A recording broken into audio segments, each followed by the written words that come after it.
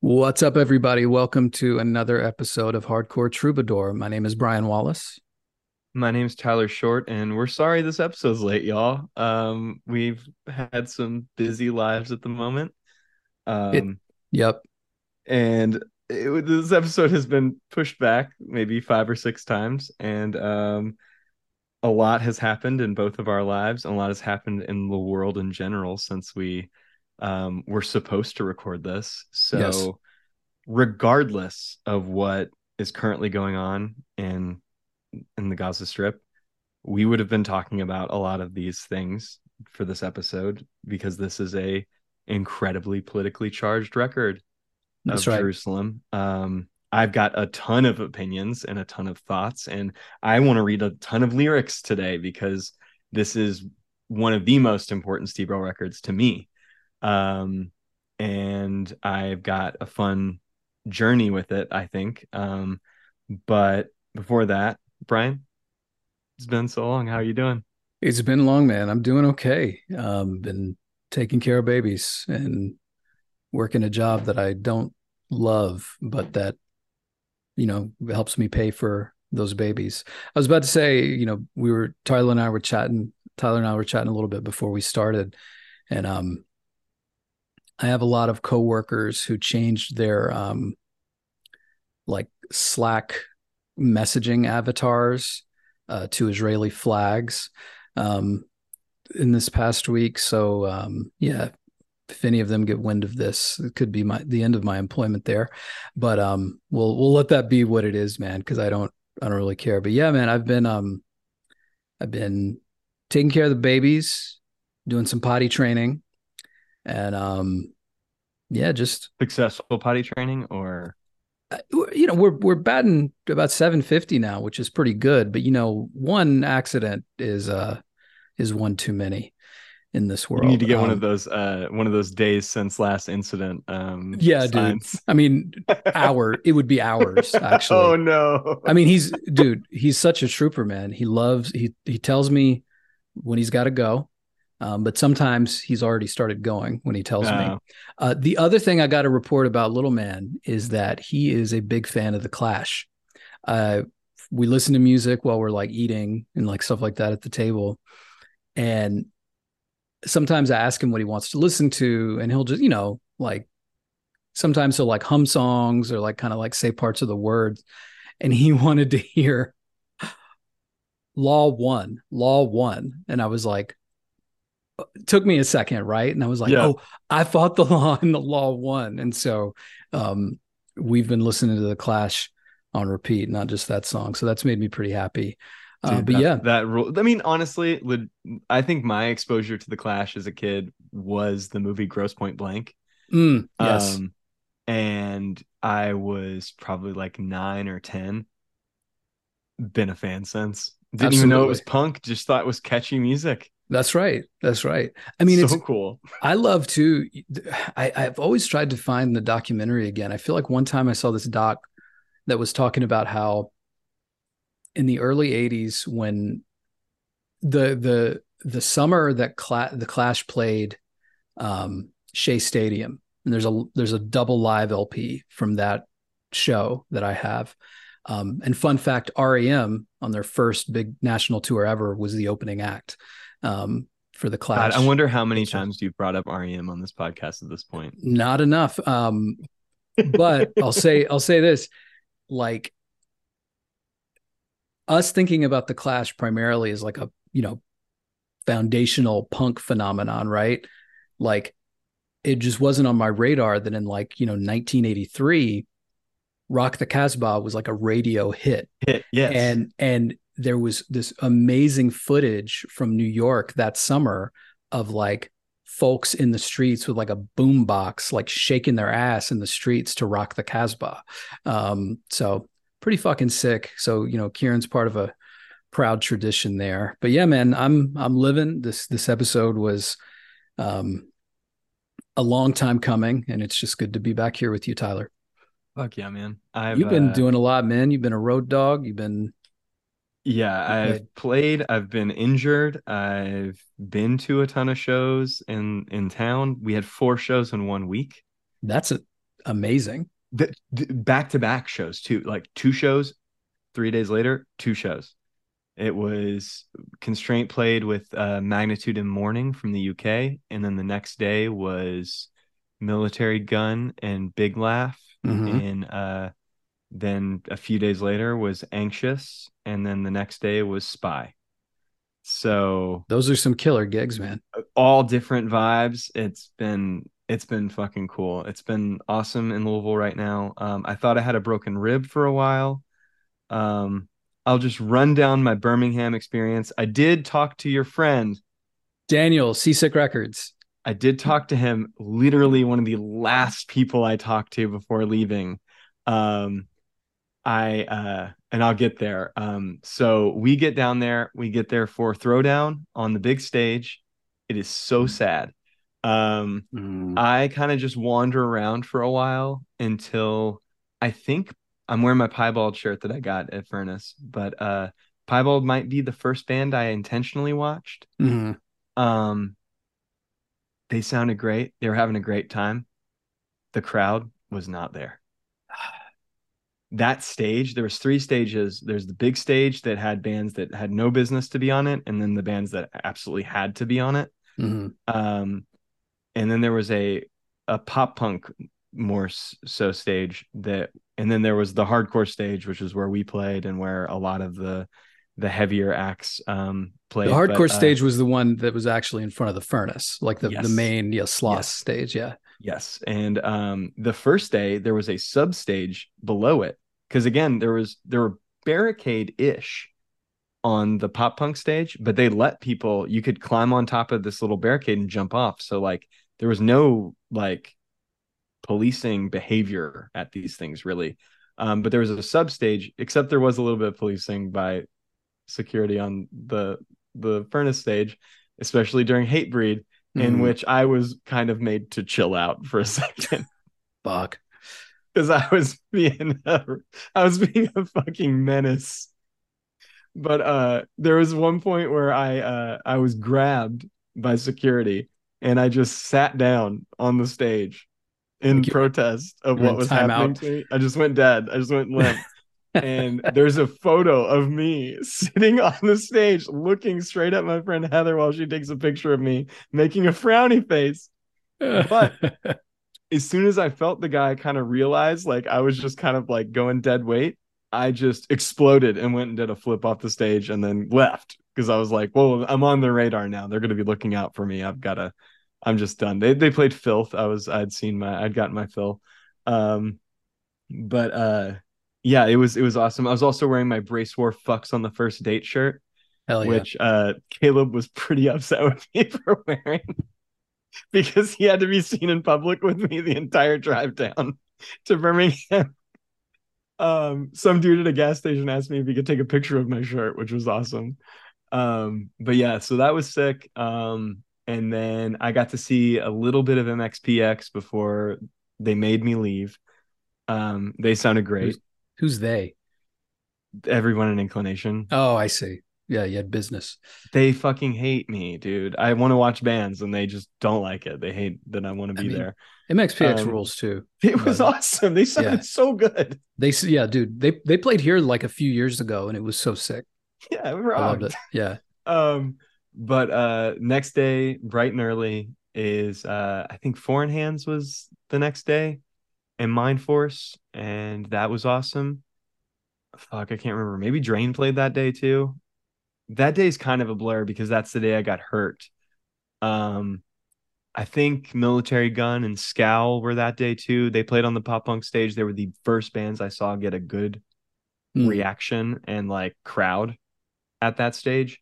High Vis played the big stage. I was having a religious experience during their set. I was going crazy. So good. And blowing my voice out the day before we have to play, singing along. But that day too was Youth of Today and Turnstile and Gorilla Biscuits.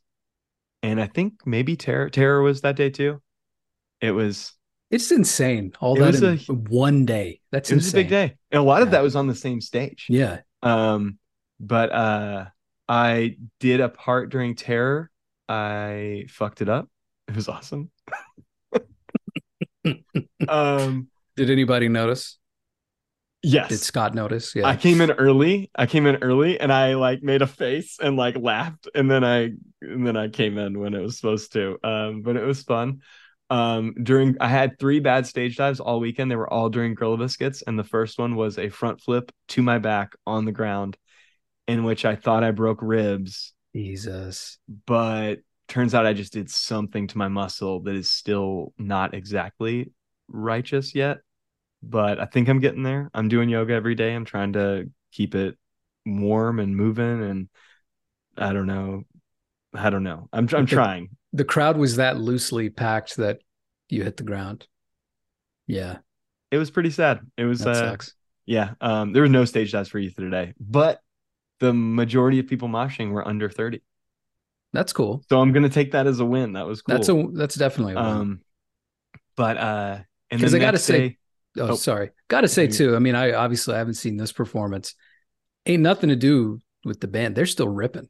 they rock, dude. Yeah, like they're Energy is there. like I mean, obviously Ray and Purcell better shape in their 50s maybe than they've been their entire life. Dude, just they rip. So yeah, Porcel looks crazy, dude. he does. Um, That's all yoga, man. so I'll get to that. So next day we play. It went pretty well, I think. You wore a Trying to think Steve Earle of, shirt, I saw. yep, I wore my Copperhead Road shirt. I I'm trying to think of what else was that day. One King Down was awesome. Strife was awesome. I talked about how if you're not watching them, then you have no business watching us. But yeah, it was really cool. And dude, it was an awesome weekend of getting to like meet people that like I really look up to. I got to sing a song with Strife, which was cool. Yes. It was really awesome. It was just a ton of rewarding conversations with lots of people who like not just because they like big up inclination and were like had genuine interest in my band, but it really felt like just a genuine interest in like meeting people and having conversations and like just I got to really talk for long periods of time with tons of people that I never talked to before and then people that I'd never get to talk to that much. But after the judge set, which I wasn't planning on participating during, but I'm watching Judge, this band that is the reason at 17 years old I decided to be straight edge, and they're playing Take Me Away. They're opening Yep. with it. Mm-hmm. I'm watching it and I am like, because I had a feeling with Judge originally where I didn't want to see it because I was like, well, they're all old. There's no way they could mean it anymore. It's gonna be washed. Like I would much rather see like a bunch of kids who are 16 or 17, 18, 19 cover Judge than actually see Judge play because those people are probably going to feel it more than the members of Judge would feel it in, 2018, 2016, whenever those Judge reunions were happening. But while I'm watching them play Take Me Away, I have the realization I've never seen this song played live before. Hmm. Did but you've seen Judge before? No, I'd never Oh, seen okay. it I was before. about to say that's I'd always that is avoided it because I was mm. afraid it would somehow And soil but this meaningful thing to me. by the way, the passage of time, 2013 were the reunions. It's already been over Okay, 10 years since they've been that's back. crazy. I've got in Kieran's room actually is a Busky print from the Black From and the first Blue one, shows. dude. Yeah. So yeah, and that's the thing is I heard how magical it was, but I was like part of me that just couldn't believe it. And I'm watching them and I'm at least gonna watch. And they're playing Take Me Away, and I'm like, I've never seen this song covered before. And then I realized I'm like, wait a second. I've only seen about 4 or 5 songs covered before. They're gonna play like 12, 13 songs. If I'm gonna stand back here and watch a bunch of songs that I've loved since I was 17 be played, I may never get another chance to see some of these songs played live in front of me before. Mm-hmm. And I went from the stillest person during their set to the craziest person during their set. Fuck I yeah. was going off. I was going off to a degree that I think other people like were kind of like wigged out by how much I was singing along and moshing during Judge. Um, but it was a fucking awesome. It was so dark. It was so intense. And then after they played, I was like, you know what? I'm not the guy who's going to go talk to Mike Judge or anything, but I'm going to go say something to Porcell. Hell yeah. And I hopped on stage and I was like, I walked up to Porcell. He was, taking his guitar off. And I was like, hey, I just want to say, like, you're like, this band is one of the reasons I became straight edge. I was 17 years old. But more importantly, in my early 30s, you are one of the reasons why I didn't have hangups on starting to do yoga. Like, for a long time, like, I will admit, like, I was like, oh, yoga's for girls, like, that's not something like dudes do. Like, I was a product of the patriarchy that we live in, and I had hangups, and I told him, I was like, straight up, I was like, you and your yoga is like what has led me to take a more like healthy approach to exercise in my life. And so you're inadvertently responsible for two of the best decisions I've ever made in my life. And I just wanted to, and while I'm saying this to him, this girl is standing there. She's like, you guys should take a picture. Like, and I was like, no, that's not what this is. I'm just trying to like give credit to this person in a way that I think like is meaningful. And he's like, yeah, he's like, that means a lot. And um, he was like, you in a band or anything? And I was like, yeah, I'm in Inclination. And he immediately lit up and he's like, you guys are awesome. And he started talking to me about how he likes Inclination. And he was like, I did a poll on Instagram and I asked what the best straight edge band is right now. And it's overwhelmingly people said it was you guys. And he was like, so that's really awesome. And come to know, I didn't know this, but that girl who was trying to get us to like pose for a photo, she just took a photo of us talking Mm. and she posted it. And then Porcell posted it. Mm-hmm. And Hell that's yeah. crazy. Dude, dude. We should have him on, actually. You know, He's so nice. It dude, he's, was like I I mean, texted Javier from the Where It Went podcast because me and yeah, him are texting buds, and I was like, "Yo, I met your boy Porcell, incredible guy." dude, I mean, we went to Asia together, right? Have I never talked to you Yeah, about you that? told Yeah. me When that they let me tag along with Bold. And the thing is at the time, and Bringing It Down, which was the like Judge tribute act with Purcell singing. And you look at it, and people I've look never at even it, heard of that. That it sounds awesome. it was amazing. People after the reunions happened, people kind of laughed at it, right? But I was like, you got to understand, nobody fucking thought Judge was ever going to get back together. Yeah, And I was like, these were his songs. So it was, yeah, dude, it was Purcell. It was my boy Vinny on drums. It was Gavin Van Vlack from Burn, playing guitar. Tim from Bold on bass, and then Daniel Larson, who's done a few different bands, and spent some time in H2O as well. And so, dude, same feelings though. Like, that's but so it cool. tells you so much though about how genuine and warm of a person that Purcell is, that within like a day, I went from starstruck, I am who I am today because of this Mhm. person, to like laughing my ass off because he was like, man, I could really use a Starbucks right now. You know what I mean? Like, and just the, like, or he would be like, I mean, his kids are grown now, he'd be like Skyping with his kids or whatever. And just like it was just great, dude, genuinely great dude. Dude, And like, man, legit. powerhouse. But Purcell and Tyler from Inclination together in a picture, dude, that's fucking straight edge Mount Rushmore right there, It's a very motherfucker. cute photo too. It's I a gotta very see it. we're both like mid sentence like talking. Just It's two handsome men, two kings in my life. I'm so happy to hear that, man. I'm so glad you talked to him. You okay? I will tell the story. This was a fun thing. So I walked to catering at one point. You'll find this hilarious. I walked to catering at one point, and I hadn't had a shirt on since we played, basically, because Of course. I had that Steve Earle shirt on. I wasn't gonna wear it all day because I was gonna get fucking ripped. So I'd just been rocking shirtless since we played, and I walked to catering. They won't let me in catering without a shirt on. Mm, So the security guard gives me a shirt out what of is his it? bag.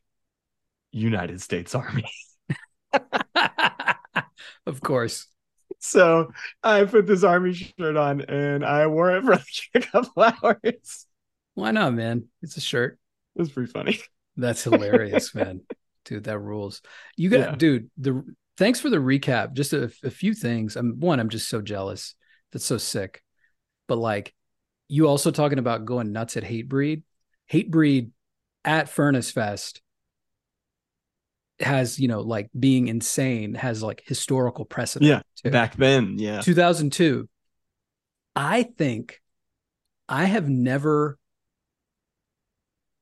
felt more anxious at the beginning of a set than I had when Hatebreed was about to start. I literally felt like I was going to throw up. We were so fucking amped. They had just broke big, right? Yeah. They were on Ozfest and flew on an off day Yeah. to come play Furnace Fest because I think they were so hungry to be like, let's play a fucking hardcore show. And Jamie said at some point early on, make this place a fucking prison riot. And it was like, and everybody recounts those like top whatever wildest pits you've ever been in. That's top 5 for me. Dude, that's awesome. Where you're Is that same room, right? 2002, the sloped room in front of the furnace. Dude, that's they were so headlining badass. that night. It was and it was the Perseverance tour. It had just come out. And I was, it was one of those things where I went at one point from like moshing because I was so amped to like moshing to survive. To survive. Yep. You know what I mean? Because it was, oh yeah. And just imagine, and that's the thing. Some of the crowds, like, it's hard to keep up that energy in a place that big. But just imagining like all the way up the ramp, there was nowhere mayhem. safe. Dude, that's awesome. And so I'm like, I'm so stoked to hear that you went nuts during Hatebreed because that's how it should be in that room. Well, you're talking about moshing to survive. I was diving because I couldn't stop because I kept getting pitched back up. So I kept having to keep diving because I couldn't get down. I kept getting, because there was crowd surf crowds. So like they're not used to me doing literal spin kicks into them while I'm diving. Right. But yeah. Okay. So your friend Daniel, leave Judge. I go back to the merch table. Merch table's bare, empty. They packed everything up. So I haven't been to a car that day. I got dropped off with the merch into a golf cart, took it to the merch table, unpacked everything. They all came. I never left the grounds the entire day. Yeah. I don't know where they parked. I don't know anything. So I'm running loose at this festival. You know what I don't have on me? No phone. No phone. Yeah. So they packed my phone up. So they have no idea they've done this. They packed up my only means of communication to find them at this place with like 2,000 people. Mm-hmm. So I'm walking and I'm gonna fuck this up, but who fucking cares? It was a guy from a band. I can't remember the name of his band that he was in that was playing the fest, but I don't think it was really for me, but he's like an old hardcore guy. I think he might have been in Slithering Beast. I can't remember, but this guy grabs me and he starts talking about Inclination, how much he loves it, and he tells me what his band he's on. I can't remember. I thought it was Slithering Beast. It might have been something else. But it's something like that. And I was like, oh, I've heard of your band, and that's crazy that you're like borderline punishing me about mine right now. That's pretty insane. And then I talked to him for a minute, and I'm like, all right, well, I need to find my fucking band because I need to figure out. I take 2 steps and I hear Bouncing Souls, and I go, you know what? Fuck them. They left with my phone. I'll figure it out later. So I went and watch the Souls. I went and I watched fucking Bouncing Souls. And then after Bouncing Souls, I was walking because Prayer for Cleansing was playing, and I knew I could probably find Dave Bogger from Weapon X because he came down with us. I was like, I can probably find Dave in there. Yeah. And as I'm about to walk, your boy grabs me. He's like, yo, I'm Daniel. I'm friends with Brian. I was like, I do this. I was like, the record the store. God, I was like, dude, I'm so sorry. I never found you this weekend. I really meant to, but I haven't bought anything but merch from bands. I haven't like spent any money on distros. I was going to do that at the end, and they packed my phone and my wallet. So I couldn't even like go around and spend the rest of my $80 that I had for merch. But he was really nice. Best dude. But that's how I ran into him. Literally the last person I talked to. He was the last person I met at the fest was your buddy. I'm just glad you talked to each other, man. Best, like, shout out again. Seasick Records, Birmingham, Alabama. If you're not in Alabama, their web store is fucking sick. I just got, this is not a sponsored ad, by the way. This is just because he's my boy. I got the Jason Isbell Southeastern 10th anniversary box set. Ordered it from them because I was like, fuck yeah, I should get this from Alabama. That's awesome. And I'm dude, and I'm such a sucker for, the handwritten lyrics and stuff like that. Dude, it looks great. It looks so good. I texted you about it. Yeah. I had to have it too because Traveling Alone was our first dance song at our wedding, me and Rachna. So like it was more of a like I don't own a lot of like box set, like reissues and things like that. But I was like, this is one I got to grab. So that's awesome, man. This makes me so happy, man. You met like so many good people down there. It was one of the most fulfilling weekends of my life. Fuck yeah, that rules. Cool. I love that. I love that. And sounds like Louisville hardcore is in a great fucking place right now, man. At the moment, it's cool. It's really good. Gates to Hell tomorrow, Harm's Way on Friday, and then White Reapers playing the skate park on Saturday. Wow, dude. So yeah, that's amazing. Another week of shit. That rules. We got some big ones, dude. Speaking of, Saturday night is Judge here. With Age of Apocalypse, Wild Side, Roll Call, and 108. How could I forget? At the Brooklyn Monarch. That's going to be awesome. And then I'm looking forward to, just because I had to make childcare arrangements to head down to Philly in a couple of weeks for Unbroken, Blacklisted, and Indecision, Momentum. Is Magnitude on that show too? I meant Magnitude. My God. Okay. It's definitely not Momentum. It's Magnitude. Jesus. Yeah, I was talking to that's a real mixed bill. Momentum on. But I was talking to the Magnitude guys about playing that show, and they were really excited about it. It's gonna be sick. I mean, dude. Yeah. The church rules anyway. I want to play it so bad. Yeah, you've got to at some point, man. I haven't been to a ton of shows there, but I've never been to a bad one. It's always been a blast. And so this is going to be my first time down there since before COVID. So I'm pretty fucking stoked on that. Hardcore rules, friendship rules. The world is fucked, but I'm glad we have these things. Me too. You want to talk about Steve Earle? Let's talk about Steve Earle. Let's talk about this Jerusalem record. Okay. So I told you in our pre-pro, there's not too much from the book regarding this record. I will say we're coming up on the Dukes will be back into an actual thing soon. Yeah. We're still in our Steve Earle era of records. And I don't think there's that many. I didn't even really look, but from what I could tell, there's not that much lineup change between this one and the last one. Mm-hmm. Still the Twang Trust and whatnot, but I do have, there is one sentence in the book regarding Jerusalem that I think is worth reading before we get into his always lovely forewords for the records. But in the book, it says, "It's Jerusalem, a place where every answer suggests another question, and the truth lies somewhere in the shadows."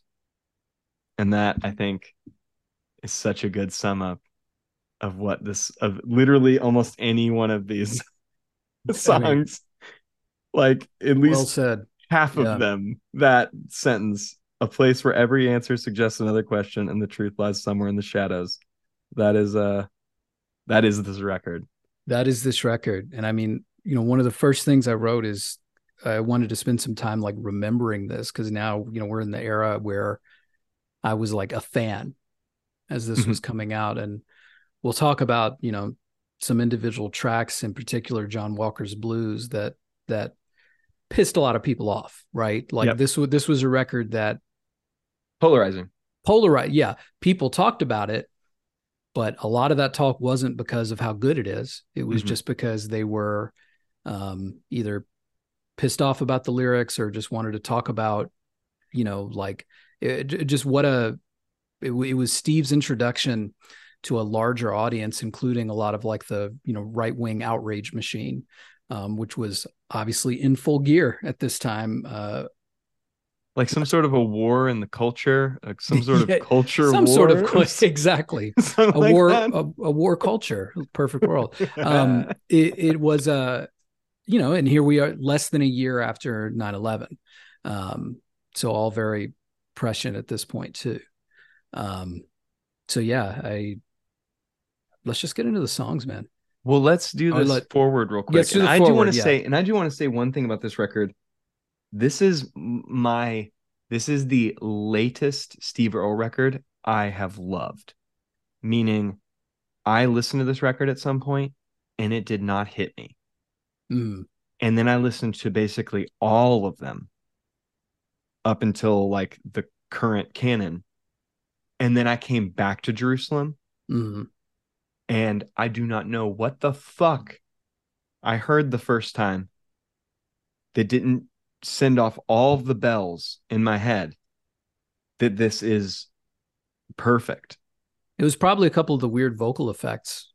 And I think I have one real answer, and it's I think the first time I listened to this was on headphones with one headphone in.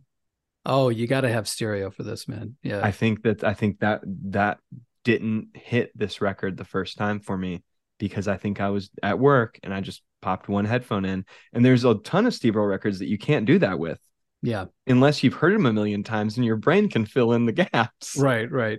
Which I can do that now. I can do Guitar Town with one I mean, that headphone. I can hear all the other parts. that was They my just old play in my truck where brain. only the left side speaker worked, man. Yeah, Yeah. 100%.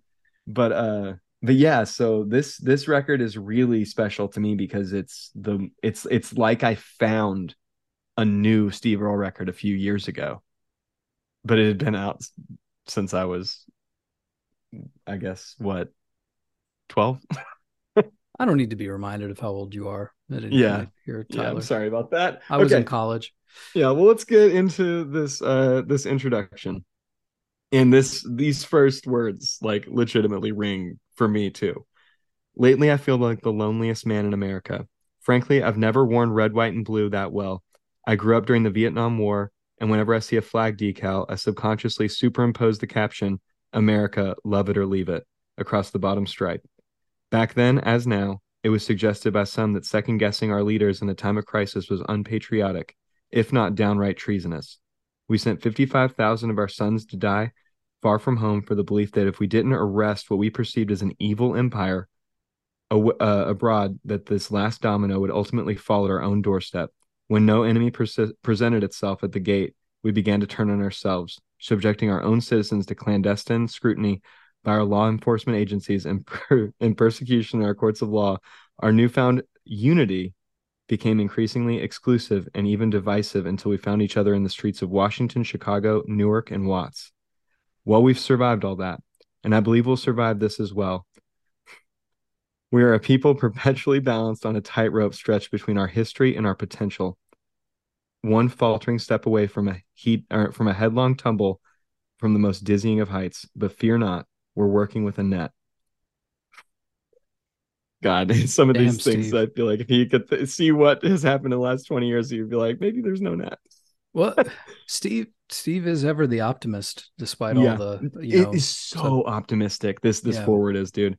In Well, spite of our worst intentions and ignorance of our own history, our Constitution has thus far proven resilient enough to withstand anything that we throw at it, including ourselves. For myself, my faith in this one institution of our all too human and therefore imperfect society is absolute, but I hope not blind. It was built to last, but only if properly maintained. Fierce vigilance against the erosion of its proven principles is the heart of peculiar, our peculiarly American brand of democracy. It was framed by men whose names are taught to remember by rote: Thomas Jefferson, Benjamin Franklin, John Adams, Patrick Henry, Aaron Burr. Dot dot dot. The list is long and distinguished, and we call these men patriots. In times like these, it's also important to remember the names of John Reed, Emma Goldman, Abby Hoffman, Bobby Seale, Malcolm X, Martin Luther King. Dot dot dot. Those who defended those same principles by insisting on asking the hardest questions in our darkest hours. God bless America, indeed. Steve Earle, Fairview, Tennessee, July 4th, 2002. July 4th, 2002, man. Wow. I mean, Quite a dude, so much of that is like, God, like, I know he wouldn't write that now. And right. And I think that's not just because of all that's transpired in the last 21 years since that was written, but also, I mean, man, you had to write like that to Yeah. get to if you were offering a critique Hmm. at all, you had to couch it in, but I still believe The that kind of Constitution. stuff. Yeah. Or you were going to be called a terrorist and a Yep. traitor and goddamn everything, I mean, and careers were ruined. Like, not that's not hyperbole. Look at the Dixie Chicks, look at so many others. The So Chicks. the Chicks, pardon me, yes, And they'll always be the Dixie Chicks to me, yeah, dude. but no, but I appreciate the reasons why they removed the Yep. Dixie from their name. But for pretty innocuous things, or that we can look back and say, right. And it also strikes me, him looking back at like Vietnam at that point, and now us looking back at the time after 9/11, and it's just, yeah, Steve, we survived, but the fucking, like, we survived, but again, like, how many lives were lost? How big of a hit did we all take? And I just can't help. I'm just haunted all the time by the people who were cheerleading the war and responsible for the most death and destruction can now just kind of flippantly be like, well, we realize that this was a bad idea, but there was never any consequence for them, Yep. right? Hmm. Every other poor people, working people, people whose names we'll never know, are the ones who bore those consequences and are still bearing them, frankly. Um, so yeah, man, the more things fucking change, I guess, the more they Yeah. stay the same. Yeah, it's just crazy to think he wrote that with like such hope. I mean, well, the largest anti-war protest was had just happened in human history. Yep. So like there was reason to think like, oh, we're really gonna like shock ourselves into sanity right now. And Yeah, man. instead people just stopped giving a fuck like they Dude, always do. we had fucking Fat Mike making the "Not My President" shirts. You know what I mean? Like, Hmm. it was Thought it'd be enough. really, god damn it, man. I feel like, God, there's just so much from that time period that just, it was a, it just a fascinating time to be a young person too. And I mean, Um, but again, like that shit, like important. It's important to do that. It's important to be transgressive. It's important, even oh, if it's for no absolutely. reason. Because I mean, that's the kind of shit that radicalized me. Oh, absolutely. Like, I mean, that, yeah, I'll never hate on that dude. Fucking the Rise Against songs that came out then. I remember being so stoked when like um they had like, videos playing on MTV and stuff like that. And I mean, there's a, not like electing John Kerry in 2004 would have fucking changed the No. world, right? But I do have all these memories of thinking like, so the dude who actually did go to Vietnam is being called a coward by the dude who dodged the draft, Yeah. and it's working. Like, it Uh-huh. worked. The fucking Swift boat thing is the pretty much what shifted that election to W. So Um, crazy. and yeah, so at that time, and then it's just goddamn though, then to go like 4 years later and to go, I feel like the last time I had genuine hope, dude, I will never forget the night Obama was elected. I Me was too. right. I was in I saw Harlem. Polar Bear Club. Fucking sick. That rules. I was I was on 125th Street in Harlem with people literally like crying and hugging each other in the streets, man. We I thought, dude, look what we did. You know what Yeah. I mean? I thought like, wow, an actual concrete step maybe towards righting some of the wrongs that were inherent in the founding and Mhm. history of this country. And it really And didn't we might last get long. health care. And we might get healthcare. And man, that feeling didn't last very long. Nope. But yeah, so it's just one, hard to be in this place of like, wow, that was 21 years ago, and we can still talk about all of this, not just the topics that were inspiring Steve's lyrics at this very point, but also like the same literal conflicts, right? Yeah, it's pretty ridiculous. And none of it's gotten any better. Yeah, If any, if we had started this podcast sooner, one of the other wars that we started after this would still be going on. yeah, yeah. Just missed it by like 2 years. Jesus. So yeah, but I Yeah. mean, so, um, so yeah, I agree with you. I don't think Steve would write that same forward today, but for a Or lot of maybe he would reasons, because he'd get canceled if he wrote it any other way. maybe. But yeah, I do. There was a distinctive thing. I mean, it's almost similar to like how you're not allowed to criticize. We'll talk more about this later. You're not allowed to criticize the actions that the IDF is taking in Gaza without first strongly condemning Hamas. Mm-hmm. You weren't allowed to offer a critique of the American war effort without first showing your bona fides to prove that, no, I'm a patriot. Yeah. I wave the flag. I believe in the Constitution. Because anybody who could be like, dude, I really don't give a fuck about that, and I don't think we should send all these kids over here to die and kill other people. That nobody would even pretend to listen to that. But damn, man, this is a great record. I'm excited to talk about it. Yeah, dude. Ashes to ashes. Steve, the fucking vocal effects, man. Okay, I don't get it. That possibly is one of the things that put me off about this at first. I also thought the song was too slow, and I thought it was boring and had no gas. But I really do like the song now. I think it's awesome. I think the lyrics are incredible. The lyrics are hard as fuck. The lyrics are hard as fuck. But yeah, the tune doesn't blow my mind. Although I do like the chaotic like harmonica solo. Yeah. That's not something that Steve does very often. I thought it worked really well here. But I think the cadence of his voice is so cool in this song. Yeah, I agree. But The again, vocal delivery makes it all for me. I agree. I'm super sensitive to stuff like I could literally just cut off those first 4 seconds of him saying ashes to Ashes ashes, to ashes. Yeah. dust to, yeah, and then be like, just start it there. Mhm. But it was a stylistic choice, and It was there a it is. decision. It was a decision, much like an Um, inclination song. Thanks for that.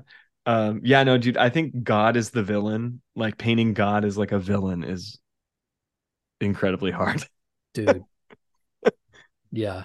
Like an uncaring, just complete, like cold. And I mean, I don't know if Steve was thinking about this, but that's what a lot of the founders of this country believed, right? Like that was deism. That was like, yeah, I think there was a higher power that created all this, but I don't think he like fucks with us anymore. It Anymore. was just Yeah. like, just they, the energy put all this in motion and then left us alone. So interesting through there, but like, yeah, God made us in his image, and it's in God that we trust. When asked about the men that had died by their hands, they said, ashes to ashes, dust to dust. Dude, that's so hard, It's dude. hard as That's fuck. so fucking hard. It's Yeah. so cool. Dude, a long time ago before the ice and the snow, there were giants that walked this land, and with each step they took, the mighty mountains shook, and the trees took a knee, and the seas rolled in. And then one day they say the sky gave way, and death rained down and made a terrible sound. There was fire everywhere, and nothing was spared that walked on the land or flew through the air. And when it was all over, the slate wiped clean with a touch. There God stood and he saw it was good. He said, ashes to ashes and dust to dust. That's so fucking hard, dude. Hard as fuck. I Just, love that. oh my God, to make all that rhyme too. He's the This is goat, the man. professor, dude. That's the professor. He's the best, man. It's so cool. Just Like, reminding God us. damn it, dude. It's so badass. It's so cool. But yeah, that's really all I got. Is this song really had nothing for me, and now I would never skip it. I feel you. I Even if feel you. even the goofy vocal effect, it is fucking sick, dude. It's a sick song. I agree. And what a great tone setter too for the record. Yes, absolutely. Uh, So let's go into America version 6.0, the best we can favorite do. favorite song. Right out the gate, favorite song, huh? Favorite Hell song. yeah. It had to be this one, dude. This is Yeah. everything in my bones. And before we talk about the lyrics and everything else too, what I love about this is one of the first Steve songs that I can remember where the bass line does a lot of work. The bass on this record in general. Yeah. The next Usually few songs, the bass is, or the next two songs at least, bass is going hard. bass is going hard. And usually the bass playing is like competent, but supports the song. It's not out front. And there's a lot of songs on this record where the bass is doing some fucking wild shit. And It's it's really funky. cool. Yeah. Yeah. It's funky. This record is heavy. Yeah. And I think this is the first heavy Steve Earle record we've gotten since The Hard Way. And that is why this record hits so hard for me now. Yeah. It's because it reminds me so much of The Hard Way. And even though The Hard Way is like low in my top five, Jerusalem is like top three. This might be my favorite Steve Earle record, period. Really? It wars pretty hard with two other ones, I think.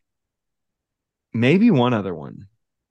But this is I would not lose a single song on this record. And I love almost every single one of them, like a lot. I love a lot of it. This is going to fall lower for me because I don't love every song. But I think honestly, like the cultural relevance in the lyrics push it super high. But this Yeah. song, both musically and lyrically, I really love. Yeah, musically, this song is like top three for me on this record musically, I think. Possibly possibly top two. There's only one song on this record that really gives this one a run for its money. But yeah, I wrote this is it for me. This is everything I like about every Steve Earle song I enjoy. It's the frustration of Back to the Wall. It's the aggressiveness of The Hard Way. It's the tongue in cheeks of Snake Oil. This song just rocks musically. It grooves, so much attitude. Um, yeah, man. Whatever hang up I had on my first listen must have been strong because this song is everything for me. Yeah, Yeah. dude. And I can say all this before even touching on the lyrics, which are perfect. No notes. Yeah. I especially love the compassionately conservative, conservatively compassionate. Yeah. God, it's Like, so hard, dude. I mean, dude, I legitimately just want to read the lyrics to this song. read some of them. Like, I think honestly, like a lot of these songs can be just read Mm-hmm. and for what they are. But dude, look at you. You take a look in the mirror. Tell me what you see. Another satisfied customer in the front of the line for the American dream. I remember when we was both out on the boulevard talking revolution and singing the blues. Nowadays, it's letters to the editor and cheating on our taxes. It's the best that we can do. That is so cool. So fucking good, That man. is so cool. That's such a good fucking statement of fucking sellouts, dude. Yeah. Like, I can relate so much to that because, like, god damn, dude, it's just I'm still so mad every day. Like every day I turn on the TV and I look for something to be angry about because that is what feels natural and normal to me. And I talk to people who are like, yeah, I just got so exhausted like caring about things.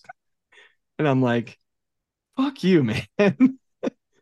It's Like it's yeah, but that's what it wears you down. Like apathy is so weak, dude. it is weak, but also like I get it. it's the blitz of just insanity. It works on people. It wears them down. It makes them hopeless. I just get And it. But I mean, I get that for normal people. I get that for normal people, but like especially like from like punk and like what is supposed to be like a counterculture, it isn't. But what it meant to me, like I mean, talking about Furnace Fest and Hatebreed and Judge and Youth of Today and all of those messages that I consumed as a kid that made me want to fight back against the forces against me and be yeah, angry and care. And I heard all that and I said yes. And I didn't get older and go, not anymore. Like, totally. Yeah. And that's I totally. I mean, and I'm the same way, dude. I I feel like we both could probably have made our lives a lot easier by caring a lot less about yeah, so many it's things. very easy. But like it's just not. I don't get the point of just hanging around waiting to die. So Yeah. I want to do something while I'm here, even if it's sometimes screaming into nothingness. At least that's something. Um, Yeah. So I hear you, but I think I've often, I don't know, I've got the perspective of having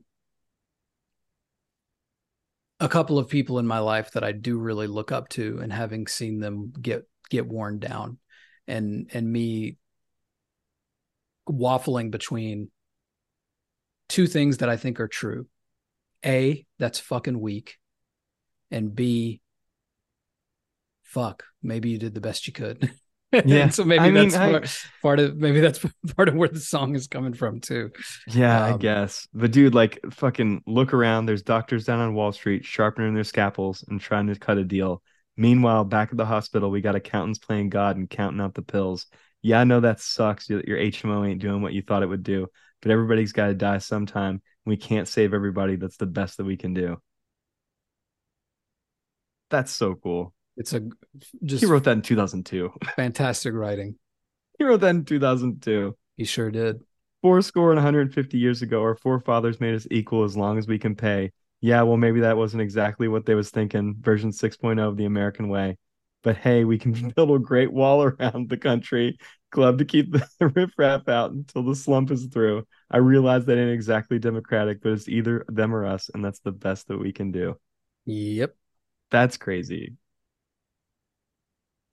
It's very crazy. That's crazy. And I Um, in this shit, like I broke my brain. I read like a book on MMT like this year, and it's got me all turned around on like what like funding like programs and the way the government could run and the way the economy could function, and how like America being like a sovereign currency, like there's so many things that are opened up for America to do that we're going to mhm. need to do as the population ages into needing more services than we can provide. Um, and I read this and I'm like, man, he really understood this Absolutely. 20 years ago. Yeah. I Like, this mean, is an incredible well, critique. and it's also just a good reminder too of like there is more than enough for all of us. Yeah. But we've certain people and the system that we all participate in have chosen to make it otherwise, right? And like everything is based on this idea of scarcity, Yeah. which is, you know, held up falsely, right? So yeah, like that, to that point, like when I hear people like ramble about like, well, the The national debt, deficit. I'm like, made up, not real. Fuck you. Yeah. Just to say like that, but it will be conveniently used as an excuse for why, the government can't do the bare minimum, to The take care of most people. the most disqualifying thing anybody can ever say is bring up Milton Friedman while they're trying to talk about like the economy and whatnot. I think that should be met with a fist to the face every single time. Dude, I've been getting these crazy ads on YouTube. I text you about them all the time. Because you watch fucking like PragerU videos to Well, like no, see I what get they're. them advertised to me, um dude. well, I've woken up 3 days in the last week. I've woken up 3 days. I got a PragerU video about how America's not racist, actually. I got a video of just some guy talking about how you shouldn't complain about like the way America is and how we're all lucky. It's like a 15-minute video. It read me to like looking up the guy and then finding like a bunch of videos on Thomas Sowell, which made me realize that like I think the reason I am the way I am is because when I was little, I used to read the editorials a lot, and I could kind of see through the bullshit in the paper, and they always would publish Thomas Sowell and Charles Krauthammer. oh my god, yeah, And I those would read fuckers. them every day. I would read Thomas Sowell and Charles Krauthammer, and I was like 15, and I could tell that they were full of shit at 15. Yeah. I could tell that these guys were just wrong, but If they were only. syndicated every single day in the liberal paper. Well, I mean, that shit still, I mean, and today it's fucking Thomas Friedman and David Brooks and all these other, and who, they're wrong about everything, but they collect seven-figure checks to just continue to be wrong and say the same stupid They make bullshit. so much more money than us. They do, man. They really do. They've never worked a Um, real job in their lives. they haven't. That Um, sucks. and there are days that I'm jealous, and there are other days that I'm like, well, they'll also, Die like uh, everybody else. Yeah, that's true. Um, man, you made me, one of your comments there made me think of something like, well, yeah, dude, yeah, we could go down a huge rabbit hole in like the YouTube algorithm because I realized I was watching, speaking of, I was watching a video about a Greek Orthodox church in Gaza that's been used as like a shelter, and it's not like a, they, it's not like the IDF has agreed not to attack it or whatever, but Mm-hmm. just currently a lot of people who have lost their homes are taking shelter there, and not, not just Christians. And Then I was like, this is interesting. I wanted to learn a little bit more about the history of this church and like the Palestinian Christian population, which, a lot of people don't even realize It's exists, massive. is massive, right? Yeah. Um, and You start watching videos about ancient Orthodox Christianity, they think, oh, you like this? You might like Jordan Peterson. Cool. Yeah. And I'm like, these things actually are not connected at all. Cool. But that's, like, it's disgusting how quickly it is. Or I've told you this too, like my son wants to watch a video about cars and they're like, well, if you like cars, you must really be into misogyny. So here's Your this shit. expression fit. Yeah. I'm like, God damn it, dude. Fucking hell. But Well, yeah. speaking of conspiracy theory, Conspiracy theory with our friend Siobhan Kennedy from River City People makes another she appearance. kills it on this song, She dude. really does. Um, the music on this song is a little corny, but Siobhan's voice is fantastic, and I mean the lyrics. There's one there's a set of lines on this one that just like hits me to my fucking bones, man. 500,000 soldiers fly across the water. 1 in 10 are never coming back again. 50,000 sons who never grew to fathers. Don't you ever wonder who they might have been? Fuck. Yep. Yep. It's I mean, harken back to Copperhead Road. They draft the white trash here first Mm-hmm. anyway. Yep.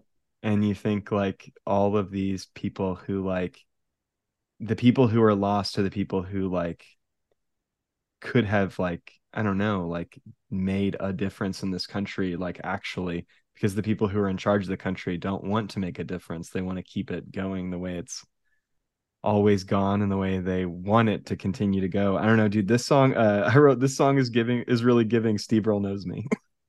Dude, I love that. And I mean, I say, it also strikes me like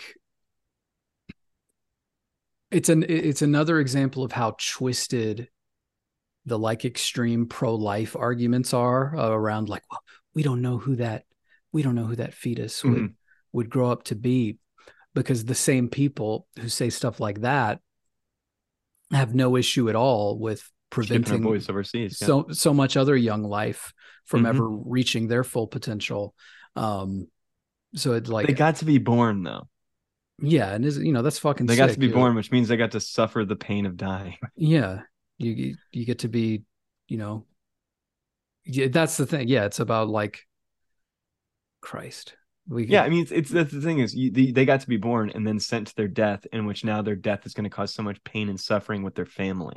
right, and I It's mean it. like, yeah, when somebody's aborted, maybe the mom goes through some traumaticness over losing that. Maybe a relationship is strained because of dealing with the trauma like that. But at the end of the day, you didn't have a human It being and then it send them their death. right. It minimizes suffering, and Yes. if anything, I mean, I was actually just thinking about. I read this article coming out of Texas just about all the like so many women who recently, you know, since Roe was overturned, being forced to give birth to babies who suffered in anguish for a few minutes before they died, and the Yep. doctors had known for months that that was what was going That to was going to happen. happen. Yep. And previously they would have made the compassionate decision, which would have been to terminate the pregnancy, and that would have been the compassionate thing for both the fetus and for the mom.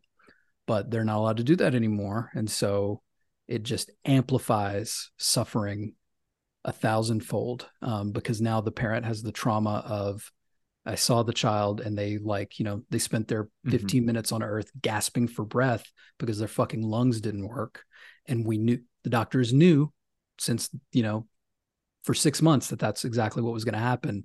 But, your version of big white man in the sky said that that's what he wants. So, It's crazy because that also probably meant like some like money was circulated within the healthcare industry more than would have been if that child had been able to just be avoided. oh, So it's absolutely. like some money moved around more, and maybe more money was extracted from the mother or the family Oh, to yeah. deal with that.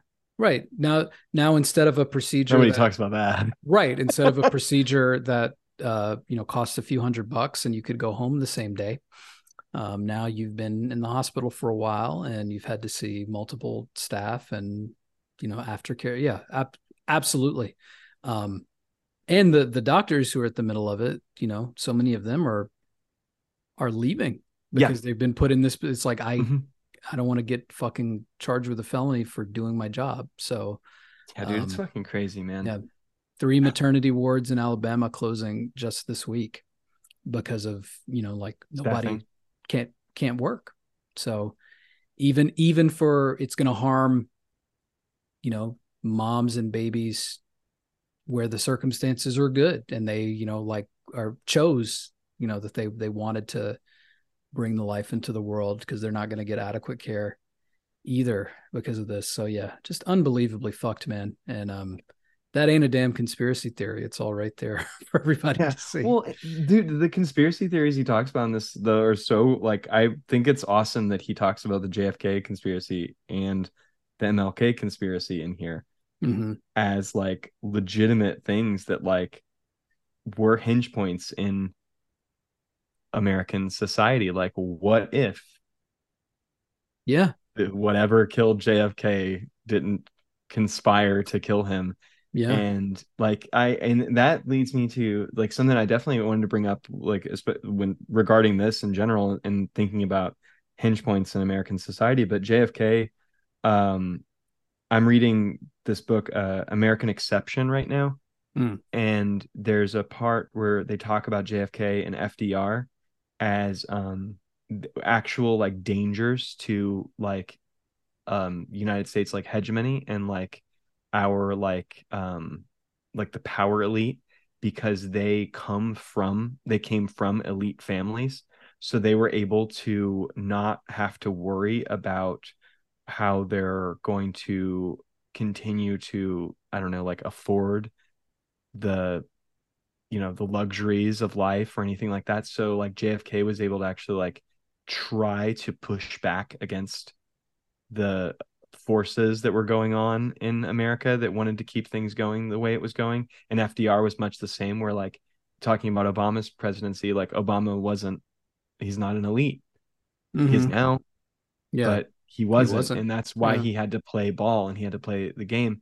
And it talked about like how like FDR and JFK were able to buck that a little bit, and how it was kind of funny because it was like, man, this is really like counter to everything I think in the world, that like these people, these powerful people need to be like removed because they shouldn't have that ability to like move things. But then it basically like lays out like, well, in certain situations when people of like immense wealth and power are put in control, they actually have the ability to push back against their own class in a way that people who aren't part of it might just get fucking shot.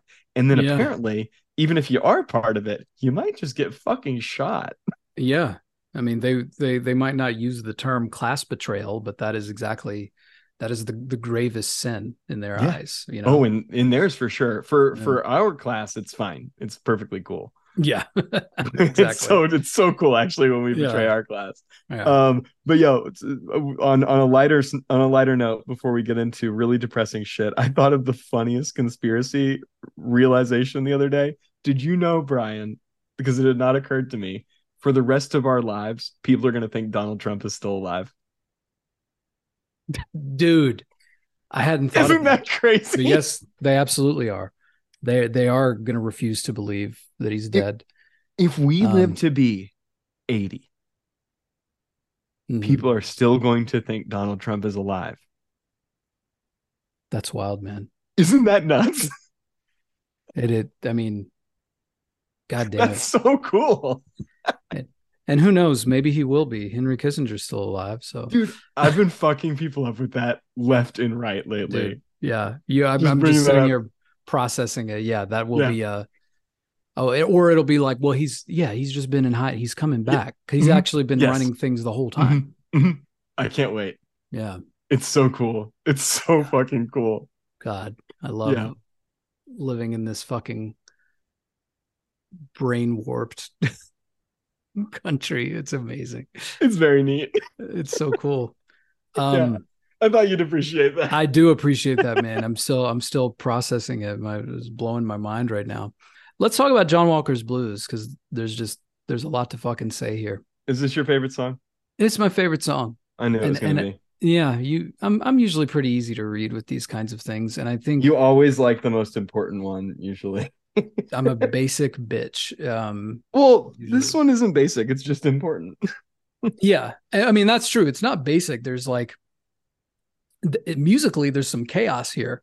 Um, and I actually wrote like the first thing I wrote before we dig into the story and the lyrics is this is the one that right wing maniacs shit their pants about. Musically, the driving beat plus the chaos of the ways that the guitar and the harmonium work together It's a remind weird me song. remind me a little of Tom Waits. Mm, There's some like avant-garde yeah. weirdness in the song. Um, It's an unsettling song. yeah. Um, and I don't know if you I found a quote from Spin magazine, an interview that Steve Earle did with Spin. Um, about 10 years later, months before so in 2012, before the 10th anniversary of 9/11. And Earl told Spin that part of the song's inspiration too was that his own son, Justin Townes Earl, at the time was the same age as Yep. John Walker Lindh. I'm looking at the same quote. Yeah, yeah. So I'll read it. I wrote that song because no one else was fucking going to. And I did it because my son Justin is exactly the same age as John Walker Lindh. So I saw a skinny 20-year-old kid, very similar looking to my own firstborn son, duct taped to a fucking board in Afghanistan. My first thought was, oh my God, he has parents somewhere. And I respond to some things as a man, some things as a boy, some things as an artist, and some things as a parent. And I responded as a parent. Oh, damn. Actually, completely different quote, Oh, but what, similar. what do you have? I don't condone what Lent did. Uh, Still, he's a 20-year-old kid. My son Justin is almost exactly Walker's age. Would I be upset if he suddenly turned up fighting for the Islamic Jihad? Sure, absolutely. Fundamentalism, as practiced by the Taliban, is the enemy of real thought and religion too. But there are circumstances. He didn't just sit on the couch and watch. He didn't just sit on the couch and watch the box, get depressed, and complain. He was a smart kid. He graduated from high school early. The culture here didn't impress him, so he went looking for something to believe in. Mm-hmm. And like that's the thing, Both of man. those quotes are incredible. Those are incredible. And I think there's something here too about some of the reaction to that song. Um, We'll get into it with yeah, the documentary for the next episode because there's yeah, a massive amount of the documentary that is the Fox News stuff. yes. But it makes me think. So there's the Fox News stuff, which I mean, obviously we'll talk about, but that are almost always arguments in bad faith, right? But Mm-hmm. like, it also reminded me. This is an example of something that I think is happening a lot nowadays in the culture, which is just like zero like media literacy. Yep. Like the assumption that if an artist, whether they be a musician, an author, a screenwriter, whoever, if an artist writes about something depicting a point of view, then that person must in real life be endorsing that point Yeah. of view. That shit drives me insane because it's No like nuance. no nuance at all. Like you can't write a story that has a racist in it. You know what I mean? Even though there are racists in real life, and some of the most powerful stories of all time have been stories that fictionalized racists, but like an author today does that and they get accused of being a racist, right? And I think there was similar things happened even in like some of the non-Fox News reactions to John Walker's Blues, where just the idea of writing from first person from John Walker's perspective, like, you know, was considered this like, oh, you must, are you fucking endorsing the Taliban? You know what I mean? Which it's like, obviously not. But the way, and I think it freaks people out that he put the Arabic part in there because people are just deeply uncomfortable with that. Oh, yes. You know, but I think that's one of the things that makes the song really fucking cool. Yeah. No, it feels real. Yeah. It feels incredibly real. And it's not like it's a completely unafraid song. And I think that's so cool. But yeah, the one of the things in the book, it's got a good amount of discussion about this in a lot of different I guess quotes from people who were covering things. This thing's from the New York Post, headlined "Twisted Ballad Honors Talleyrand." Writer Ali Sujo claimed erroneously that the song glorified Walker Lind and called him Jesus-like. With that, the floodgates open as the Wall Street Journal, Fox News, CNN, and all the conservative radio commentators quickly fit the battle. Not a one of them paused from their heated rhetoric to consider what Ian Bruce of the World Socialist Web called a legal and human rights tragedy from the outset. Love that gets brought up as the only voice of reason. And I'm sure on a website that looked like it was made in 1983. Yes, I'm sure. Like GeoCities, I would have been reading it religiously in 2002. Yeah, big GeoCities energy coming. Yeah. Also, they did the thing where they put the website like the WSWS.com in this book. I love. Hell yeah! I'm gonna click on the link. I'm gonna click this. It's not working. But so this is something that was on CNN's Talk Back Live, hosted by Kathleen Kennedy, and featured as guest Nashville radio host Steve Gill, and No Depression magazine Grant Alden. After listening to a snippet of the song, Kennedy asked her guests what they thought of it.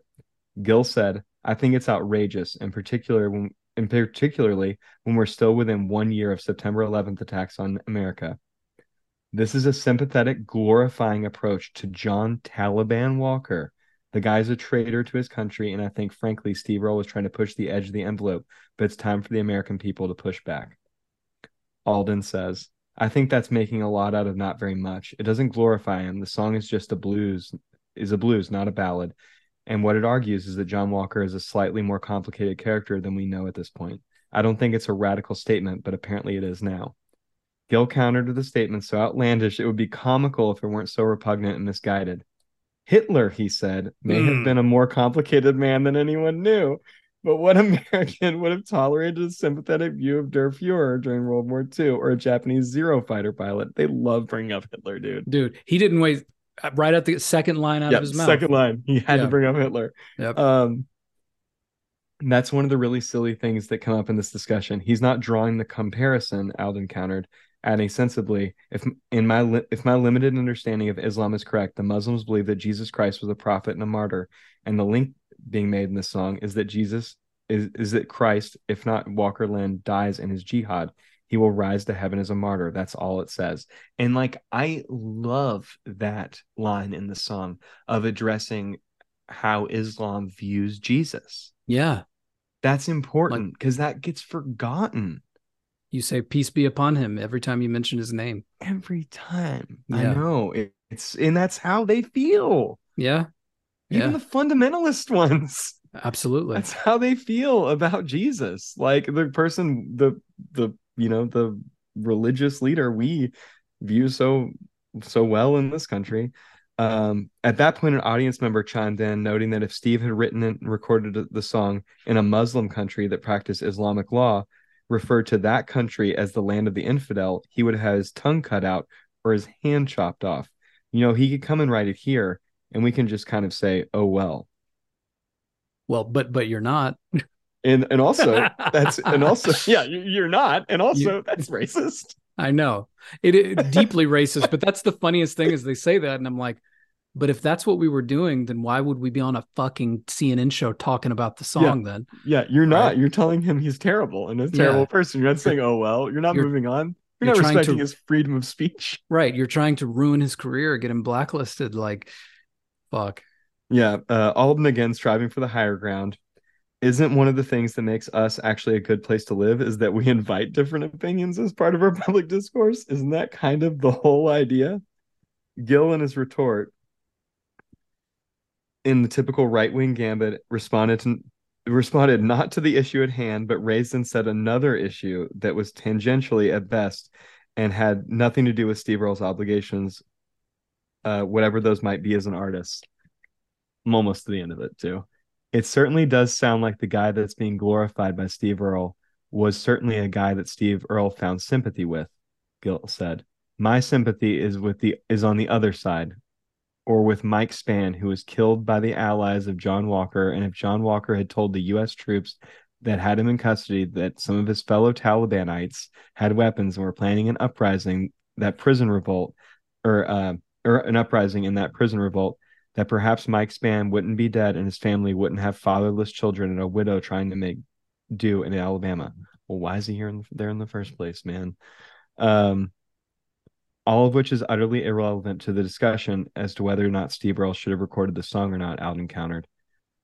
Infatigable, Gills shot back, tossing the requisite right-wing T-bomb to boot.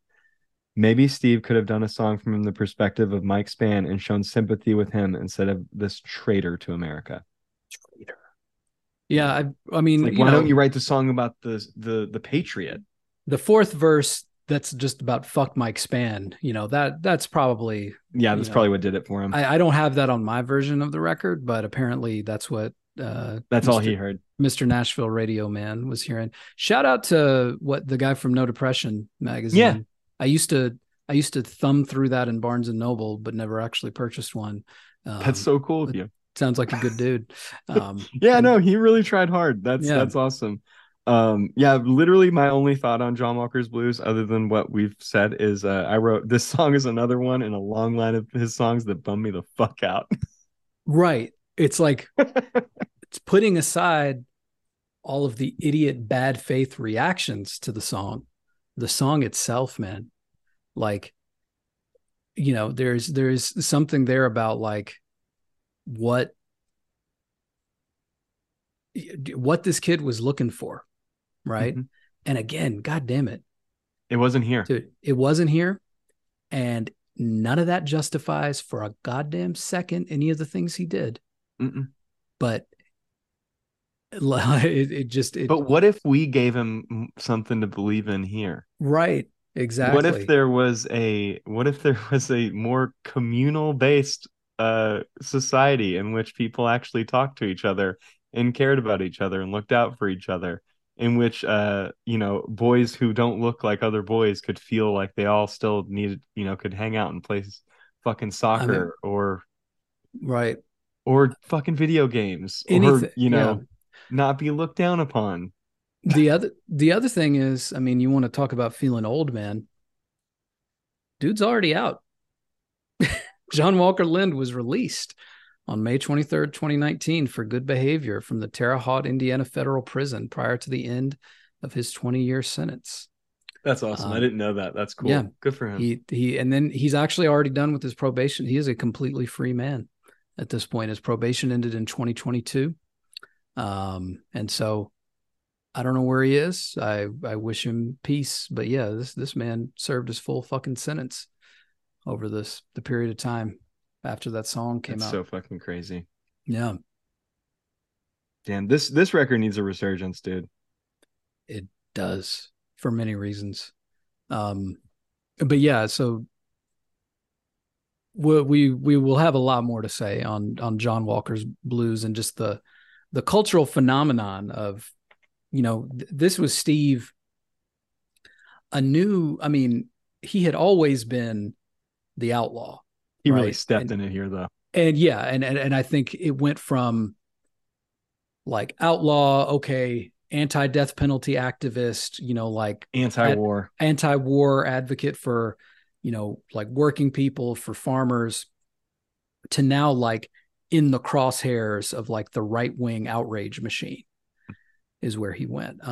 But it certainly built his fucking profile. Yep. A lot more people were talking about Steve Earle than before after this song came out.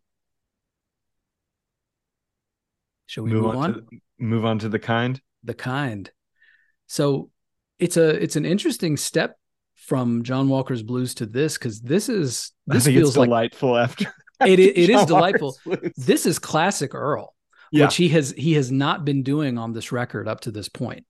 Mm-hmm. So to me, this is the first of the songs off of Jerusalem that feels like it could potentially fit on some of the other records. No, for sure. It definitely feels like an of El Corazon, or of I mean, also even some of the records after this. I mean, I guess I don't know how much it would fit. It wouldn't fit on any of the early records, but definitely of these comeback records, this song fits. I love just like the three parts of it. The little just three stories. Yeah. I think it's sweet. I think the themes he plays with are really nice, and they all the sentiments fit together really well. In the dude, I mean, not I don't want to move on immediately unless you want to talk about if you want to talk about the song more, but the harmonium tease for the next song at the end, that is fucking brilliant. That fucking rocks, dude. It's so cool. And this is why I like this record so much, is because we're almost halfway through it, and all of these songs have fit and flowed and made so much sense together, I think. Yeah. In a way that, like, I think it's a really well planned record. And I've got that to say later too, but I really do like this song. I think it's not like, going on the playlist, but it's not getting skipped.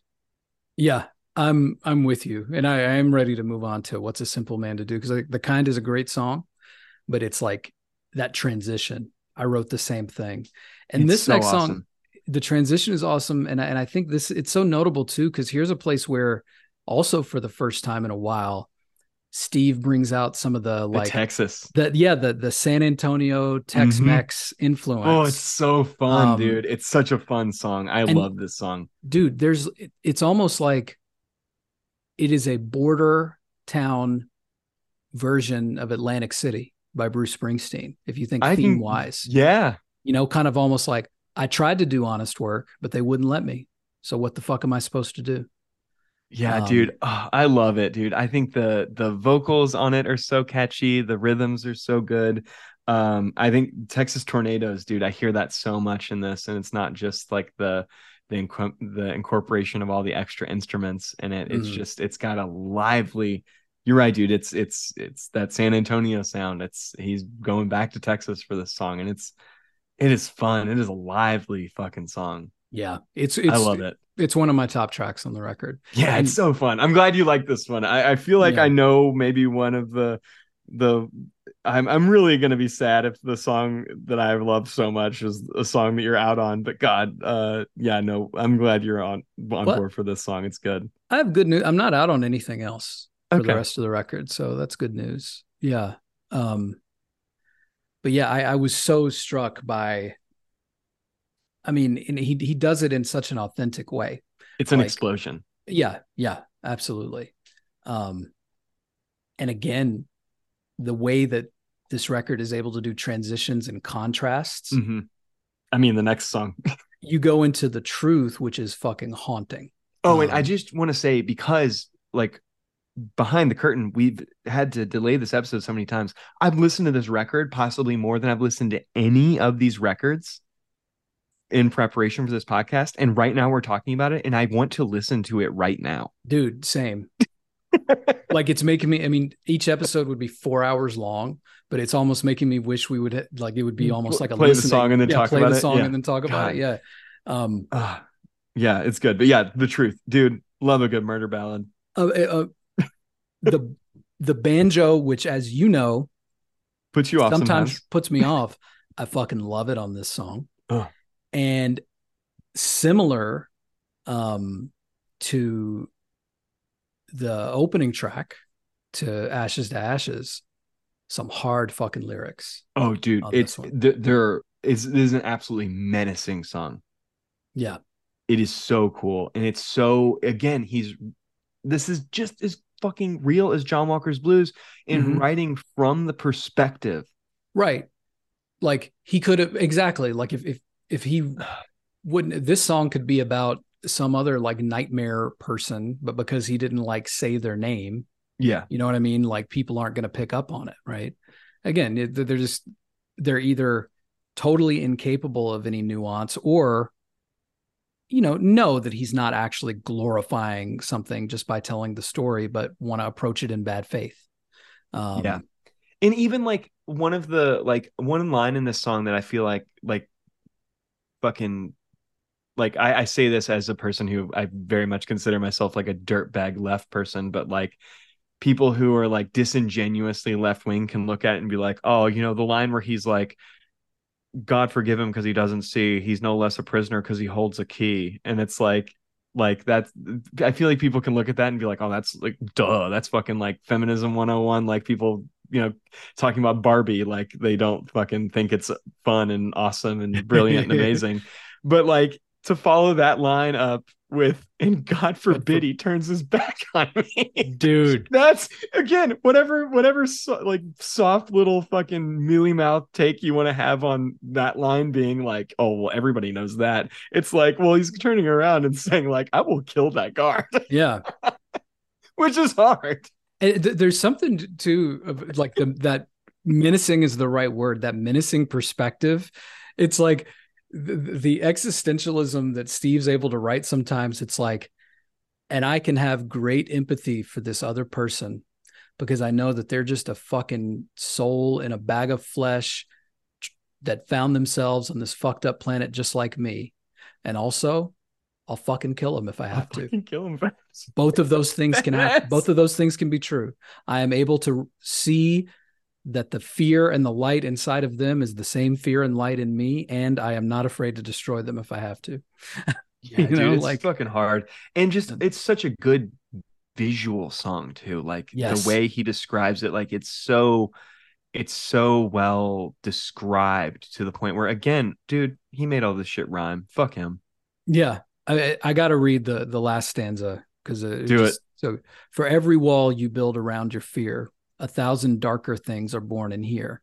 They're fed on contempt for all that you hold dear. The truth is, it doesn't matter what you do till you gaze in the mirror with an eye that's true and admit that what scares you is the me in you. That's so cool. Hard. That's so cool. I mean, because dude, but that's the thing is like I see where like so many people like are afraid to look at the prisons and like I mean it's the whole idea that people think like, well, without religion people would just be killing each other. It's like no, people could like not kill each other because it's like not a good thing to do. Right. But like people look at like criminals as like so other than themselves because they don't want to admit that they would be capable of the same crimes. The reason Yes. I look at this shit is because I see so easily where I could do that, so I don't want that to happen to me. Dude, everything I do is from a very selfish place. The reason I would like a social safety net to prevent like people who are like on the street from like starving to death or freezing to death is because I am afraid of that happening to me. Dude. And remember, we're a hell of a lot closer to that happening than we ever are to being millionaires, Yeah, you I know? mean, but at the end of the day, dude, all the things I tell people this like when I'm doing like union shit. I'm like, dude, all the reasons I feel like the most of my solidarity comes from a selfish place. But I mean, yes, it's a selfish place, but it's also like it is a recognition of the shared fucking humanity, I right? Because guess, I but think I like but I think no, framing it as a selfish way though is so if people can just be okay with being like, I'm being selfish right now, I really just care about myself, and then to cross that over into, well, damn, if I could care about this other person and this happening to them, maybe if like enough of us did that, nothing would happen to any of us. And it's like, yeah, I feel it, like that's like the in my white brain, in my white male brain, like that's the way to trick more white male idiots like me into being less selfless. I mean, it really could be that simple though, man, right? Because like Yeah. there's nothing wrong with self-preservation, right? Like No. that is like that's a it's a good thing. And it's like the reminders, like I'm constantly trying to give myself and other people that work in like service and education and all kinds of stuff. Like if you are not taking good care of yourself, you can't fucking help anybody, like those kinds of reminders. But there is so much there that's just about like typically what is in the shared interests of people is ultimately going to be in your interest. Right. And I think that's like, I think about it when I think about stuff like advocating for higher wages. Right. So like, and the basically like the fucked up games that capitalists play with people, right? Because like they take a worldview, right, of like, well, you should be trying to earn as much as you can, and all this kind of stuff. And the second a group of workers like collectively is like, yeah, the work that we do is generating a lot of wealth, and we deserve a greater share of that wealth.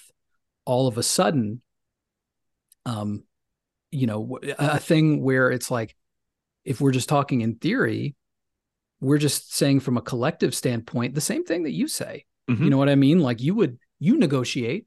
You told me You that I should get a better job Yeah. if I want more money. Well, I'm Or saying I'm trying to yeah, make my job better make my paying. job better, or the whole like if you don't like it, quit. Well, why is Yeah. everybody quitting? That kind of Uh-huh. stuff. And Nobody wants then to work anymore. when you do it, they throw a hissy fit, and it just Mhm. shows you though how empty all of that stuff is, right? It's Mhm. all bullshit.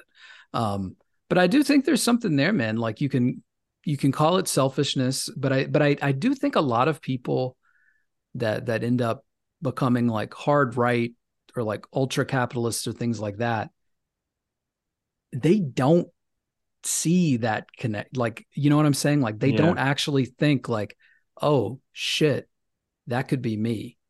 That doesn't enter the equation. Um, and it's really hard to work with that when they just see themselves as like in a different state of being than other folks.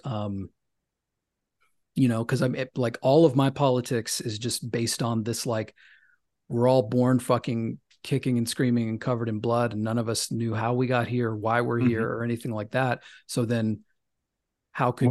Why make it worse for everybody Right, else? exactly. We're all just as fucking scared and clueless. Um, so that goes from everything to like why make it harder on anybody else to like what right do you have to say that this piece of land that neither of us created is yours? Like all those things. Yeah. But a lot of people don't see the world that way. Obviously. Yeah. Yeah, Oh man. man. Let's bring out our girl Cheryl Crow.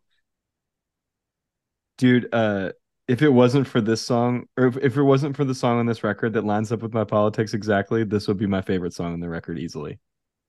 I love this song. I love this song, It's dude. really good. Honestly, do you know my only gripe? I kind of wish Cheryl Crow just sang the whole thing. Dude, it is like so I'm curious with this song. Did she write this song with him? It says co-written, yeah. So Co-written? it was Okay, Steve because and Cheryl Crow together.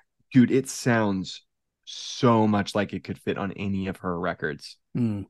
Like, dude, I love Sheryl Crow so much. Like Sweet Rosalind, this is what I hear in this song so much.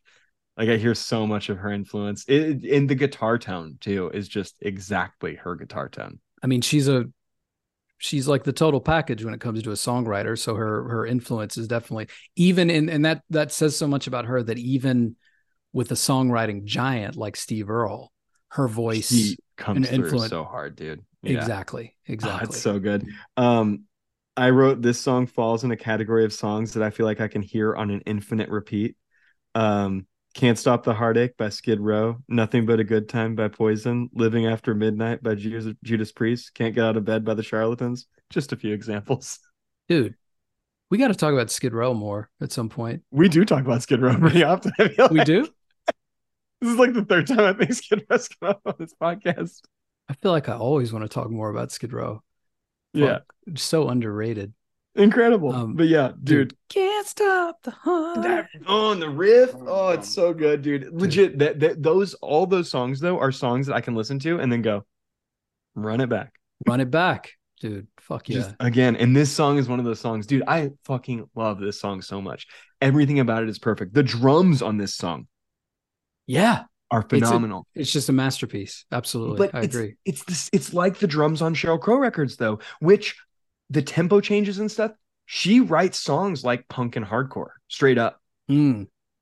I Like the slowdowns that she does, yeah, like whoever drums for her or whoever drummed for this song too understands how to play like punk shit.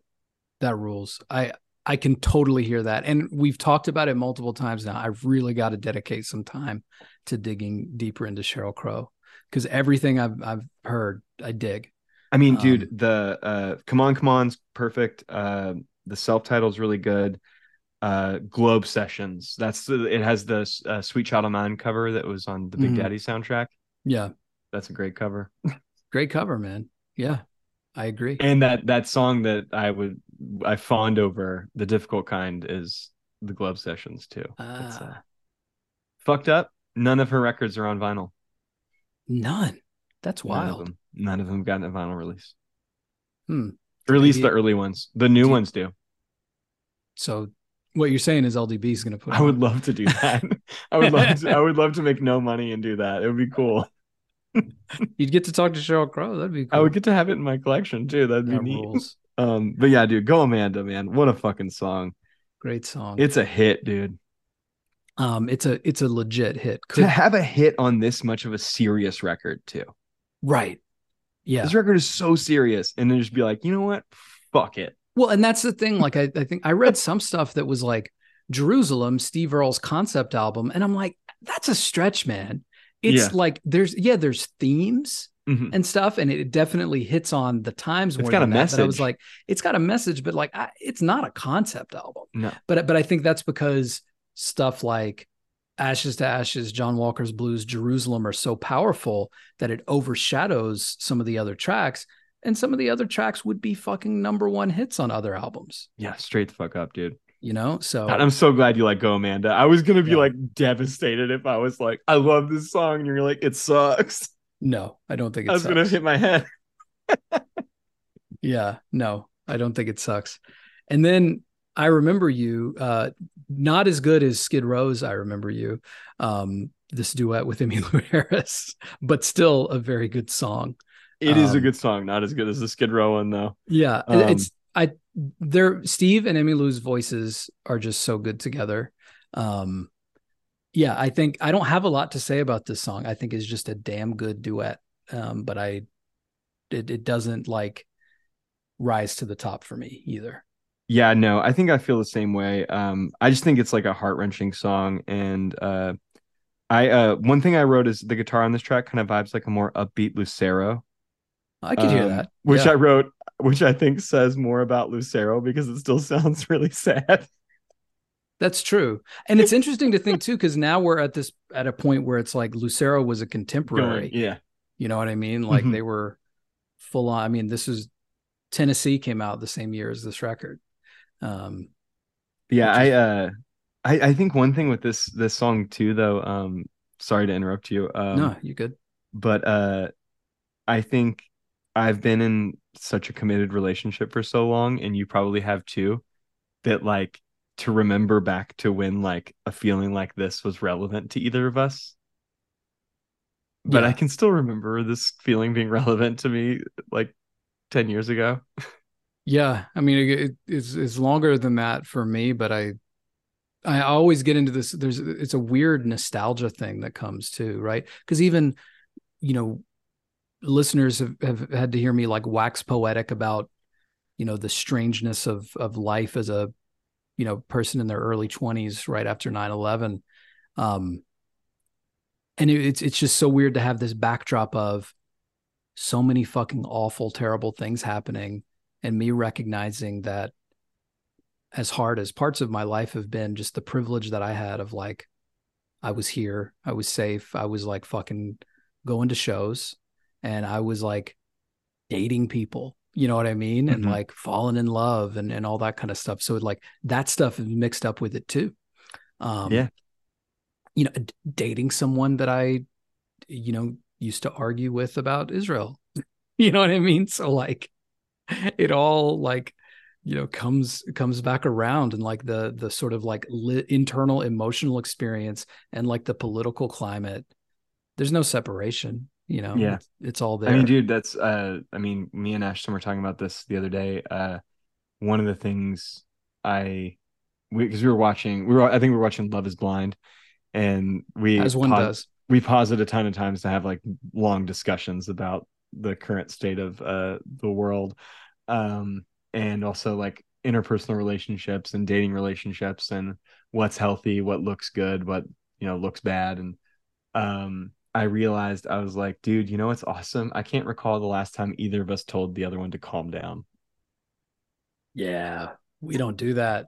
That's cool. Yeah, we don't do that. We like we like get like I guess I mean I was like, of all the things, like when you're having like a shitty time at work, or like something's really frustrating you, like nothing, no part of me thinks like, oh, I need to like I need to bring her down to like a chiller point. Like everything in me goes, yeah, that sucks and you should be mad about that. Yeah. Oh, dude. Yeah, we rile each other up, Yeah, it's and that's yeah, so healthy. it is. I'll be like, she said what to you? Fuck Yeah, her. it's awesome, dude. It's that's and that's like love. That's real love. Like Yeah. that's I'm so willing to go to the mat for you based on just how you feel about something. Oh And yeah. that's cool. And I don't know. I yeah, I don't know how we got here, but yeah, partners are great. I mean, partners are great, and I think we got here because it's again the theme of like the fullness of fucking humanity that Steve expresses on this record, Hmm. right? The dark places, the like biting social and political commentary, and then the Go fucking like, Amanda. yeah, and then go Amanda and I remember you. You know what I mean? Like, fuck. Um, well, we're working towards Jerusalem. I would say slouching towards Bethlehem slash Jerusalem, to put in a Joan Didion reference. I'm very literary here. That Um, went right over my head, dude. yeah, it didn't fully work because at first I was misremembering the title. It's slouching towards Bethlehem, not Jerusalem. And although they are both in the same part of the world, they're not the same place. Um, anyway, Shadowland. I'm so away from religion that you could have just lied to me. It's not a religious I book know. at all, but Oh, but I'm just saying, like, I'm so like religiously oh, illiterate. You yeah, could have been like, yeah, Bethlehem and Jerusalem, same place. I'm like, oh, cool. That you is, could what is it? Is it Bethlehem a county in Jerusalem? you could walk in between them. It'd be a long walk, but you could. Okay. Um, yeah. I But yeah, think Shadowland. Shadowland. Another classic Earl Rocker. I probably have the least to say about this song than any song on the record. It's just Um, high energy. I think yeah, this is where I was like, I think Jerusalem is well designed because it does bring, after I Remember You, it does bring the energy back up yeah, before I agree. Jerusalem, so that you're paying attention for the main event, so to speak. Yes, Um, absolutely. I do think the end of the song dropping to just guitar and vocals sounds really cool. I agree. Um, And that's all I got on it. yeah, it's not a skipper. It's not a skipper by No. any means, but even like, well, it's like hard for me to think about because like I know what's coming, but I can't Yep. remember. I kind of wish I could remember a time like my first listen, before. So yeah, it always just feels like a little bit of a prelude to like Yeah. the behemoth of a final track on this record, which is Jerusalem. And Tyler and I hinted at this at the beginning of this recording. So yeah, we're here it is. It's mid-October, and we are obviously right in the thick of there was the Hamas attack in southern Israel, and then the aftermath of that, which has been a pretty relentless Siege. campaign of yeah, siege, air assaults on Gaza, and very quickly. turned into a planned humanitarian crisis. It wasn't like it became one. It was planned to be one because they cut off supplies, food, fuel, water, electricity. And currently, that is the reality as we are recording this today. And it's, all the things that people say, I'm especially experiencing it too. Like, I hate when people are like, well, as a parent, because it's not like that makes one's feelings more valid. I do Yeah. notice the children more than I used to. Like, Half the population of Gaza is children. yes. And so it's like, because I think I have a lot more understanding of when you see that, press photo of like, the parent sitting there with the children, like all that they've been dealing with, even if not even around like getting them to safety or whatever it might be, just like feeding, consoling, entertaining, changing fucking clothes, trying to keep them clean, all those things, which I struggle with in a fucking, all things considered, extremely comfortable life. And so that's been hitting me really, really hard. But yeah, it's so how Tyler and I were texting about this, and it's just like, this is happening as the time comes sort of in our chronology that we would be discussing this very record. Yeah, it's pretty crazy. Yeah, it really is. It's pretty crazy because we were supposed to record this before this happened. Right. Like right before, I think. And it's weird because it would have come out after it happened. Yeah.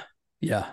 But yeah, I mean, I've been having like a whole issue. Like, I kind of asked Brian if he was cool with me talking about this, but part of us doing this podcast came out of Brian reaching out to me at a point when a bunch of people were telling me to kill myself on the internet, because of something I said about the Ukraine war, and just trying to raise the question of, is the right thing for us to do is to beat war drums when it could endanger more lives. And also, I was trying to talk about how, more or less, like, when so what I said was kind of chopped up on the internet too, because I said this in the middle of a set while I was out of breath, and we were playing. It was my band Constraint. We have an anti-war song called Bullets Business about exactly that, the business of war. And the Ukraine war had just started popping off, and it had already started. We were finding out like the Snake Island thing had happened and all those guys died, but then they didn't die. And then there was the Ghost of Kiev thing. And I was just seeing all of this propaganda beating this war drum for America to get involved, knowing that if we escalate this and Russia escalates it, it's just going to kill more Ukrainians, and more conscripted Russians are going to be killed. And, all these young men are going to die. And civilians. And if we can seek some sort of a peaceful solution, which we never will because we make the money off of those arms sales. And that was all I was saying. That's all I was saying, was that like people are going to profit off of this death. But I opened it up talking about Israel and Gaza and the West Bank. And I said, there's a lot of bombs being dropped on people right now. Well, there's bombs being dropped on Palestine all the time, and people just care right now because the country is white and they're allied with us, and we have a financial interest in maintaining in promoting the war to this, because we have a financial interest in supporting Israel too, because they pay us. And that was all I was saying. But then one thing I did talk about was I addressed the fact that Russia is going in to denazify Ukraine, and that was their excuse for it. And I even said that. And I said, no, they're going in for resources. I thought at the moment, I thought the war might end because they had opened up the water to Crimea. Right. Yeah. They had secured water like for Crimea, and The that was port. something Yeah. that was something Ukraine had been cutting off Right. to Crimea. They had the water supply and they were cutting that off to them. And I thought the war might end because of that. But then, of course, it's still going on because Russia's bad. And I didn't say they weren't. Right. But I did say poorly. I said, well, Ukraine kind of sucks too. The life expectancy is really low there, and it was before the war. So what do you think is going to happen if we support an escalated? That was all I was saying was that. And one of the things I also said, and this is the thing, is I tried to squeeze all this into 2 minutes Yeah. in between songs to talk about this. And one of the things I addressed is Zelensky being Jewish. Mm-hmm. And that being something that people were bringing up to say, well, Ukrainians can't be Nazis. Their leader's a Jew. And I was like, that the right wing loves harnessing identity politics. Yeah. When it's beneficial to them, they're all about identity politics. But I mean, I even have a more like nuanced view on all this too now, because time has happened and I've learned more. And I know I should have worded things differently. I maybe shouldn't have said anything at all, but I'm always sick of people not saying anything.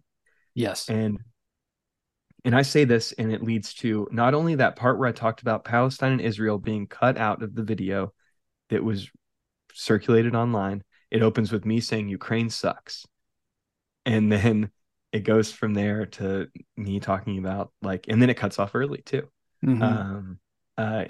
Some people saw the video and thought, well, there seems like there's more context here. And those people had a brain, and some people who may also have brains just jumped down my throat and told me to kill myself, called me a Nazi, called me a Mm-hmm. Nazi sympathizer, called me all these different names.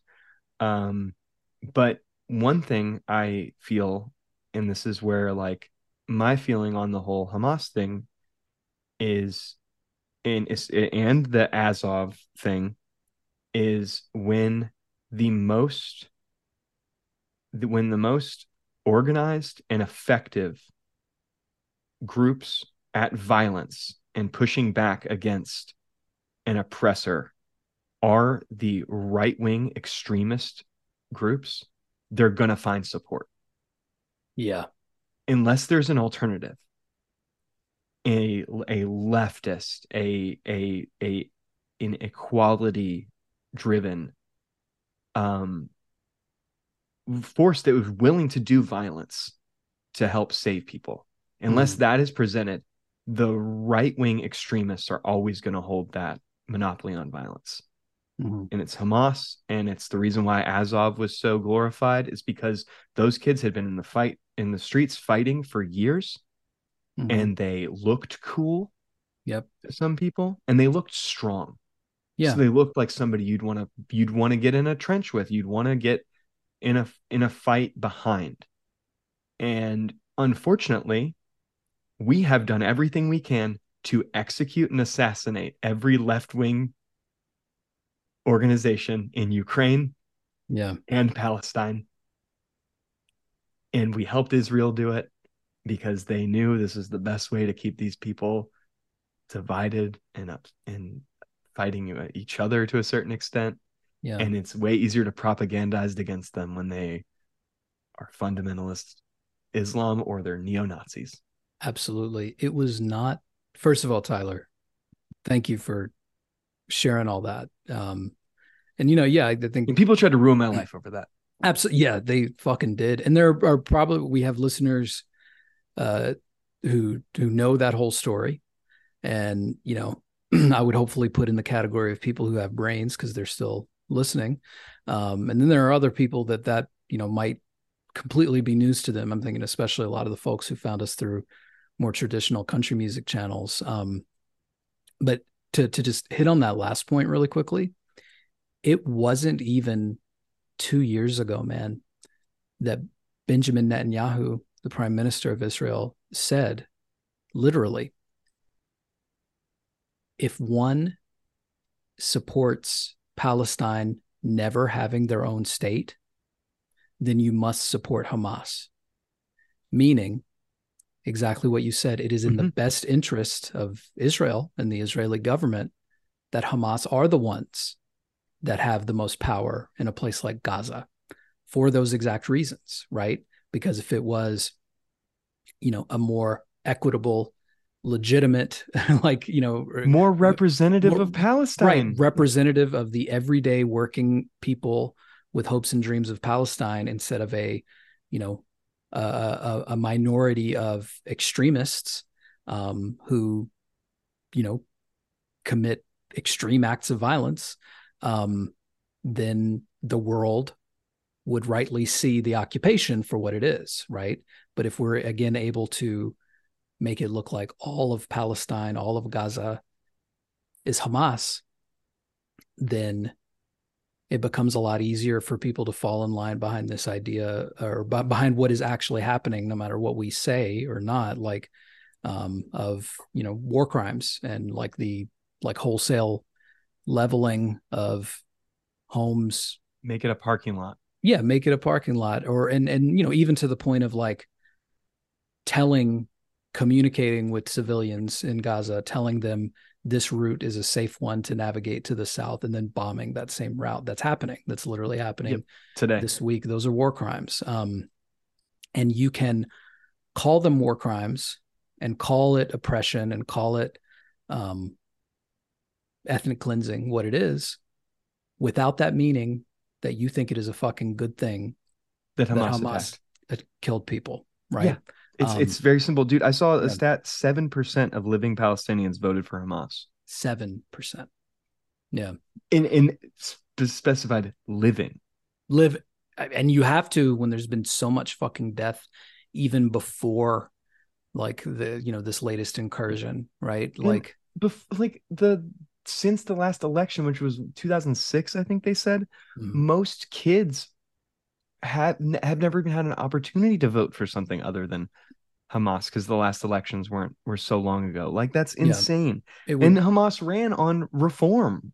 Right. It is actually, they didn't do it, but right. It's not even an opinion thing. It is just factually inaccurate to claim, like many people are doing, both in the US and in Israel, that Hamas somehow represented a majority of the will of the people of Gaza.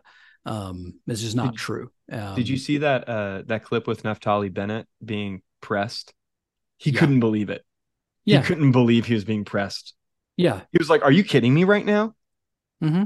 Like, you're seriously going to ask me about Palestinian civilians right now?" And it's like, you need no more than that just to see like the disbelief, the insult of the news, to even ask them a genuine question. Yeah. And I'm seeing it in the most banal of places, man. Like, leaders of organizations, particularly like nonprofits that do service work, right, are feeling, you got to make a statement. You got to say something. First of all, I hate that, because it's like, I don't actually need to hear your opinion on this. I don't need another thing. But who will attempt to make, the most anodyne, like, hey, the loss of any life is tragic. We are praying for, just those types of like, hey, the thoughts and prayers, right? The most meaningless like things, but just to be like, I got to say something. I want to, and typically saying like, I both, condemn what Hamas is doing and what Hamas did, and mourn the loss of life in Gaza. Like, not even, and using phrases like loss of life, like, right, like not attributing the act of violence, right? Like acting like it's just a thing that happened. That's the thing that pisses Ashton the most off about this. Yeah, the cop speak, right? It's the officer involved shooting, right? But like, folks are literally going around policing all that stuff, to be like, if you're not specifically, basically like naming Jews and naming in a way that makes it like the most important thing here is Jewish suffering, instead of thinking about all of the suffering, accusations of anti-Semitism, accusations of, oh, well, so you must support Hamas then, or even the simple act of putting any of this in any sort of historical context, is immediately equated with, oh, so you think it's okay that Hamas killed babies. And it's just this same tired bullshit that's been rolling out Yeah, I mean, forever. dude, Yeah. treating any group like a monolith is offensive. Like treating Mhm. all Jewish people like they represent Israel Right. Well, and that's the other thing is too. is anti-Semitic, and it's just as That problematic of treating all Palestinians like they're Hamas. and it goes into that too, right? Like there are so many Jews who are very clear that the Israeli government does not speak for them. And yet A lot of it, Jews in Israel right now are blaming yeah, Netanyahu for abs- what happened. absolutely. I mean, and that's the other thing too. Like the most advanced security state in the world, and you were so busy trying to protect settlers in the West Bank that you let this awful thing happen um, right under your nose at the southern border. Like all that is to say, just how quickly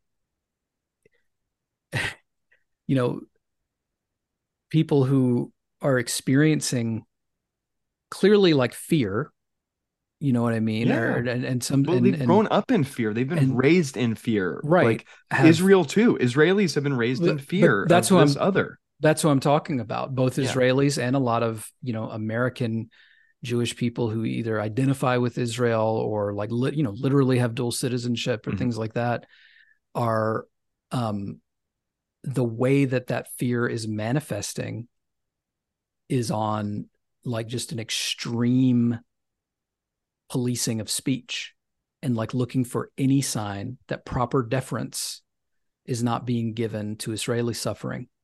And it is a form again of dehumanizing Palestinians because it is just sending like one of the most powerful things I read well before this actually is from an amazing anti-Zionist Jewish writer here in New York.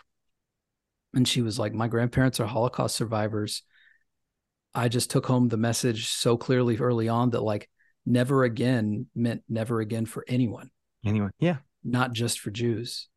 And um, that is not the way that the Israeli government operates. Yeah, I mean, dude, some of them are talking about a second Nakba, Yeah, something that many of them which they say the first one didn't happen. they say it didn't happen, and then they Yeah. say we want to finish it this time.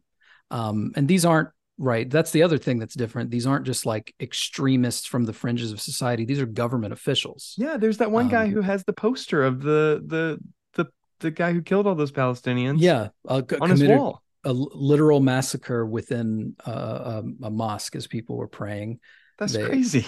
like that's so anyway, That's like and fucking goddamn Jim Jordan having a picture of, I don't know, I can't, I'm glad I can't remember the kid, but the kid who went to the black church and shot all those people. Like it's like having that kid. Dylan Roof. No, Dylan yeah, Roof. God, I hate and that. this I well God damn you for reminding me that kid's name. I'd this forgotten it.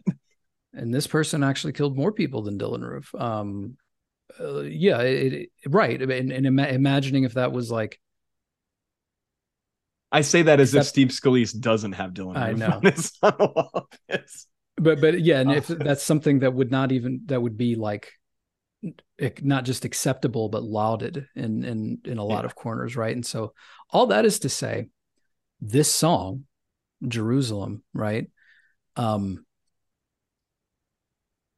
I love this song. It's a beautiful anti-war It song, dude. it feels so disconnected from reality today, Yeah. even though, but I mean, I think that means I probably need it more. Yeah. It's Um, incredibly empathetic, dude. The yeah. two things that I had written down just about this whole situation that I just wanted to touch on just to laugh, I guess, in the way that we have to at these things.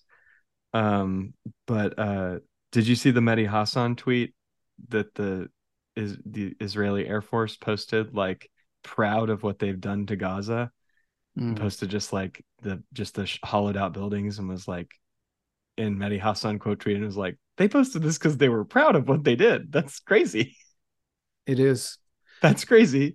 Right. And I can't remember whatever fucking the goddamn U.S. rep, who the Democrat who said this was like Israel's 9/11 or whatever. Oh God, yeah, I and saw that. he tried to do like the equivocating between the lives.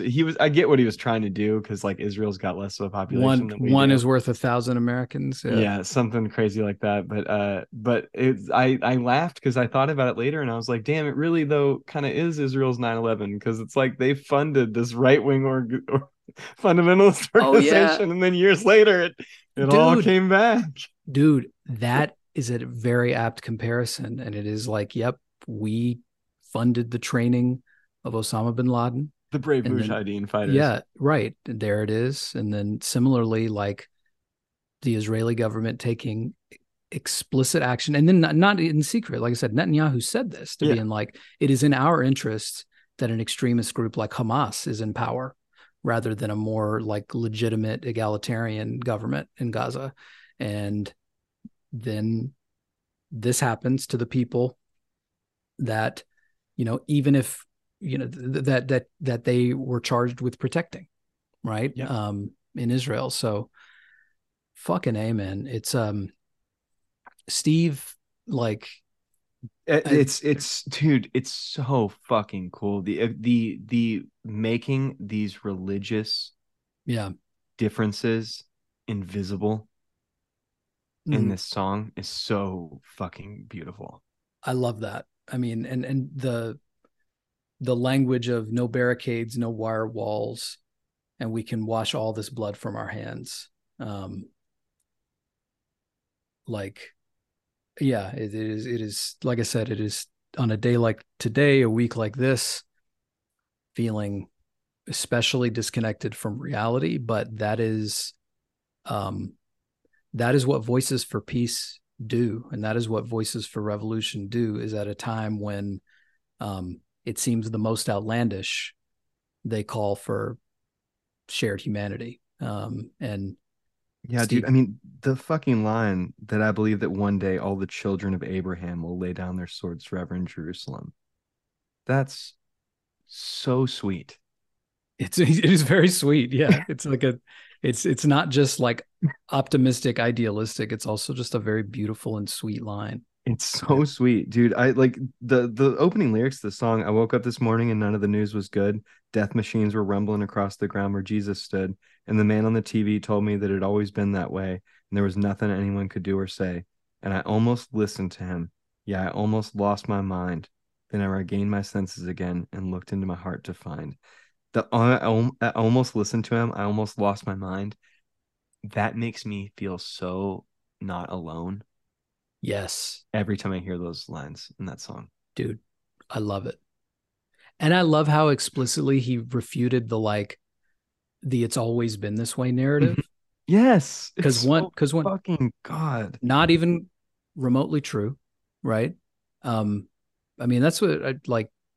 That's the other thing, folks. Like, look into the more recent history of Palestine. Look into the Jewish refugees from Europe who came to live in Palestine, who weren't seeking to like build a settler state around the folks that were, or on top of the folks that were already there.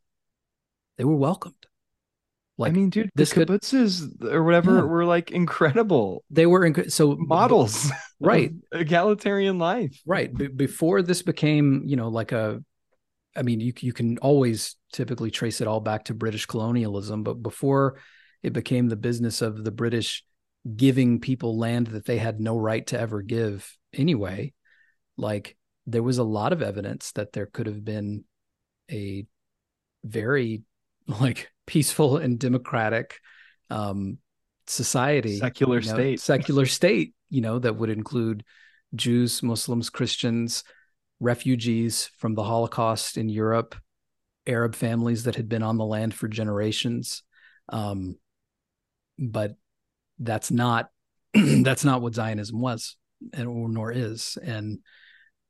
Um, and they've sold us this narrative that the only way to keep Jewish people safe was at the expense of other people's safety and freedom. And we obviously reject that. And I think shout out to especially the people who are Jewish themselves who reject that, because They're the most powerful voices right now. They're the most powerful voices, and frankly, they're some of the ones that take the most shit.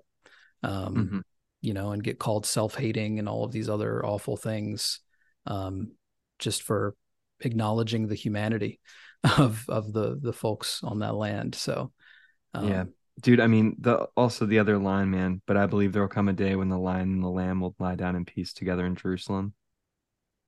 That's so sweet. it is. I mean, and that is That's th- amazing. that's the stuff that, like, at the end of it is, the religious stuff that, even though I don't believe, I still kind of feel like a sucker for, like, that ultimate, like, vision of, like, humanity restored to what it could be, right? um so yeah, Yeah, no, it's fucking beautiful, man. Um, Goddamn. this was a Yeah. ride, and we appreciate you taking it with us. I think we'll have a lot more to say both about this time period in Steve's career and generally, but Yeah. We're gonna take a little bit of a detour and talk the documentary and talk yep, the live record around this time, just yeah, to man, kind of sit with this a little bit more. So I'm sure we'll have yeah, some more conversations about this. I do want to end on on something of a brighter note, let's and do it. encouraging people to rate the podcast. Uh, Yeah, just We don't ask you to do this very much, but just if you're listening to it on Spotify, give it a rating. give it a rating. That shit Yeah, helps. If you're listening on Apple, I recently did this for the Every Movie is Good podcast that my buddies Joey and Casey from the Pacific Northwest do. It's a great podcast where they talk about movies as if they're all good, even if they didn't like it. I love that. It's usually they like it actually, but it's a very fun podcast. But I rated it on Apple Podcast, even though I don't use Apple Podcasts, and I left a like a review, but instead of writing a review, I just wrote all the lyrics to All Star, and then the singer of Smash Mouth died. Whoa. So So, if you want to kill a 90s pop rock celebrity, nothing's stopping any of you from leaving a review of all the lyrics to Kryptonite by Three Doors Down on our podcast. So when Trump is inevitably reelected, he has to find someone else to play this inauguration. play the inauguration. He won't have to look too far. But oh god, But Three Doors Down won't be available. at least Three Doors Down won't be available. Yo, you saying that, man, made me realize. I looked at our ratings on Apple for the first time. Sick. Shout out Christian Pittman. That was a really nice review. Thank you. Yeah, thank you. Yeah, that's awesome. And thank you all for listening. Take care of each other. And if you haven't recently listened to fucking Jerusalem by Steve Earle, It's relevant, still special. still special, still relevant. Excellent record. All right, y'all. Peace. Later.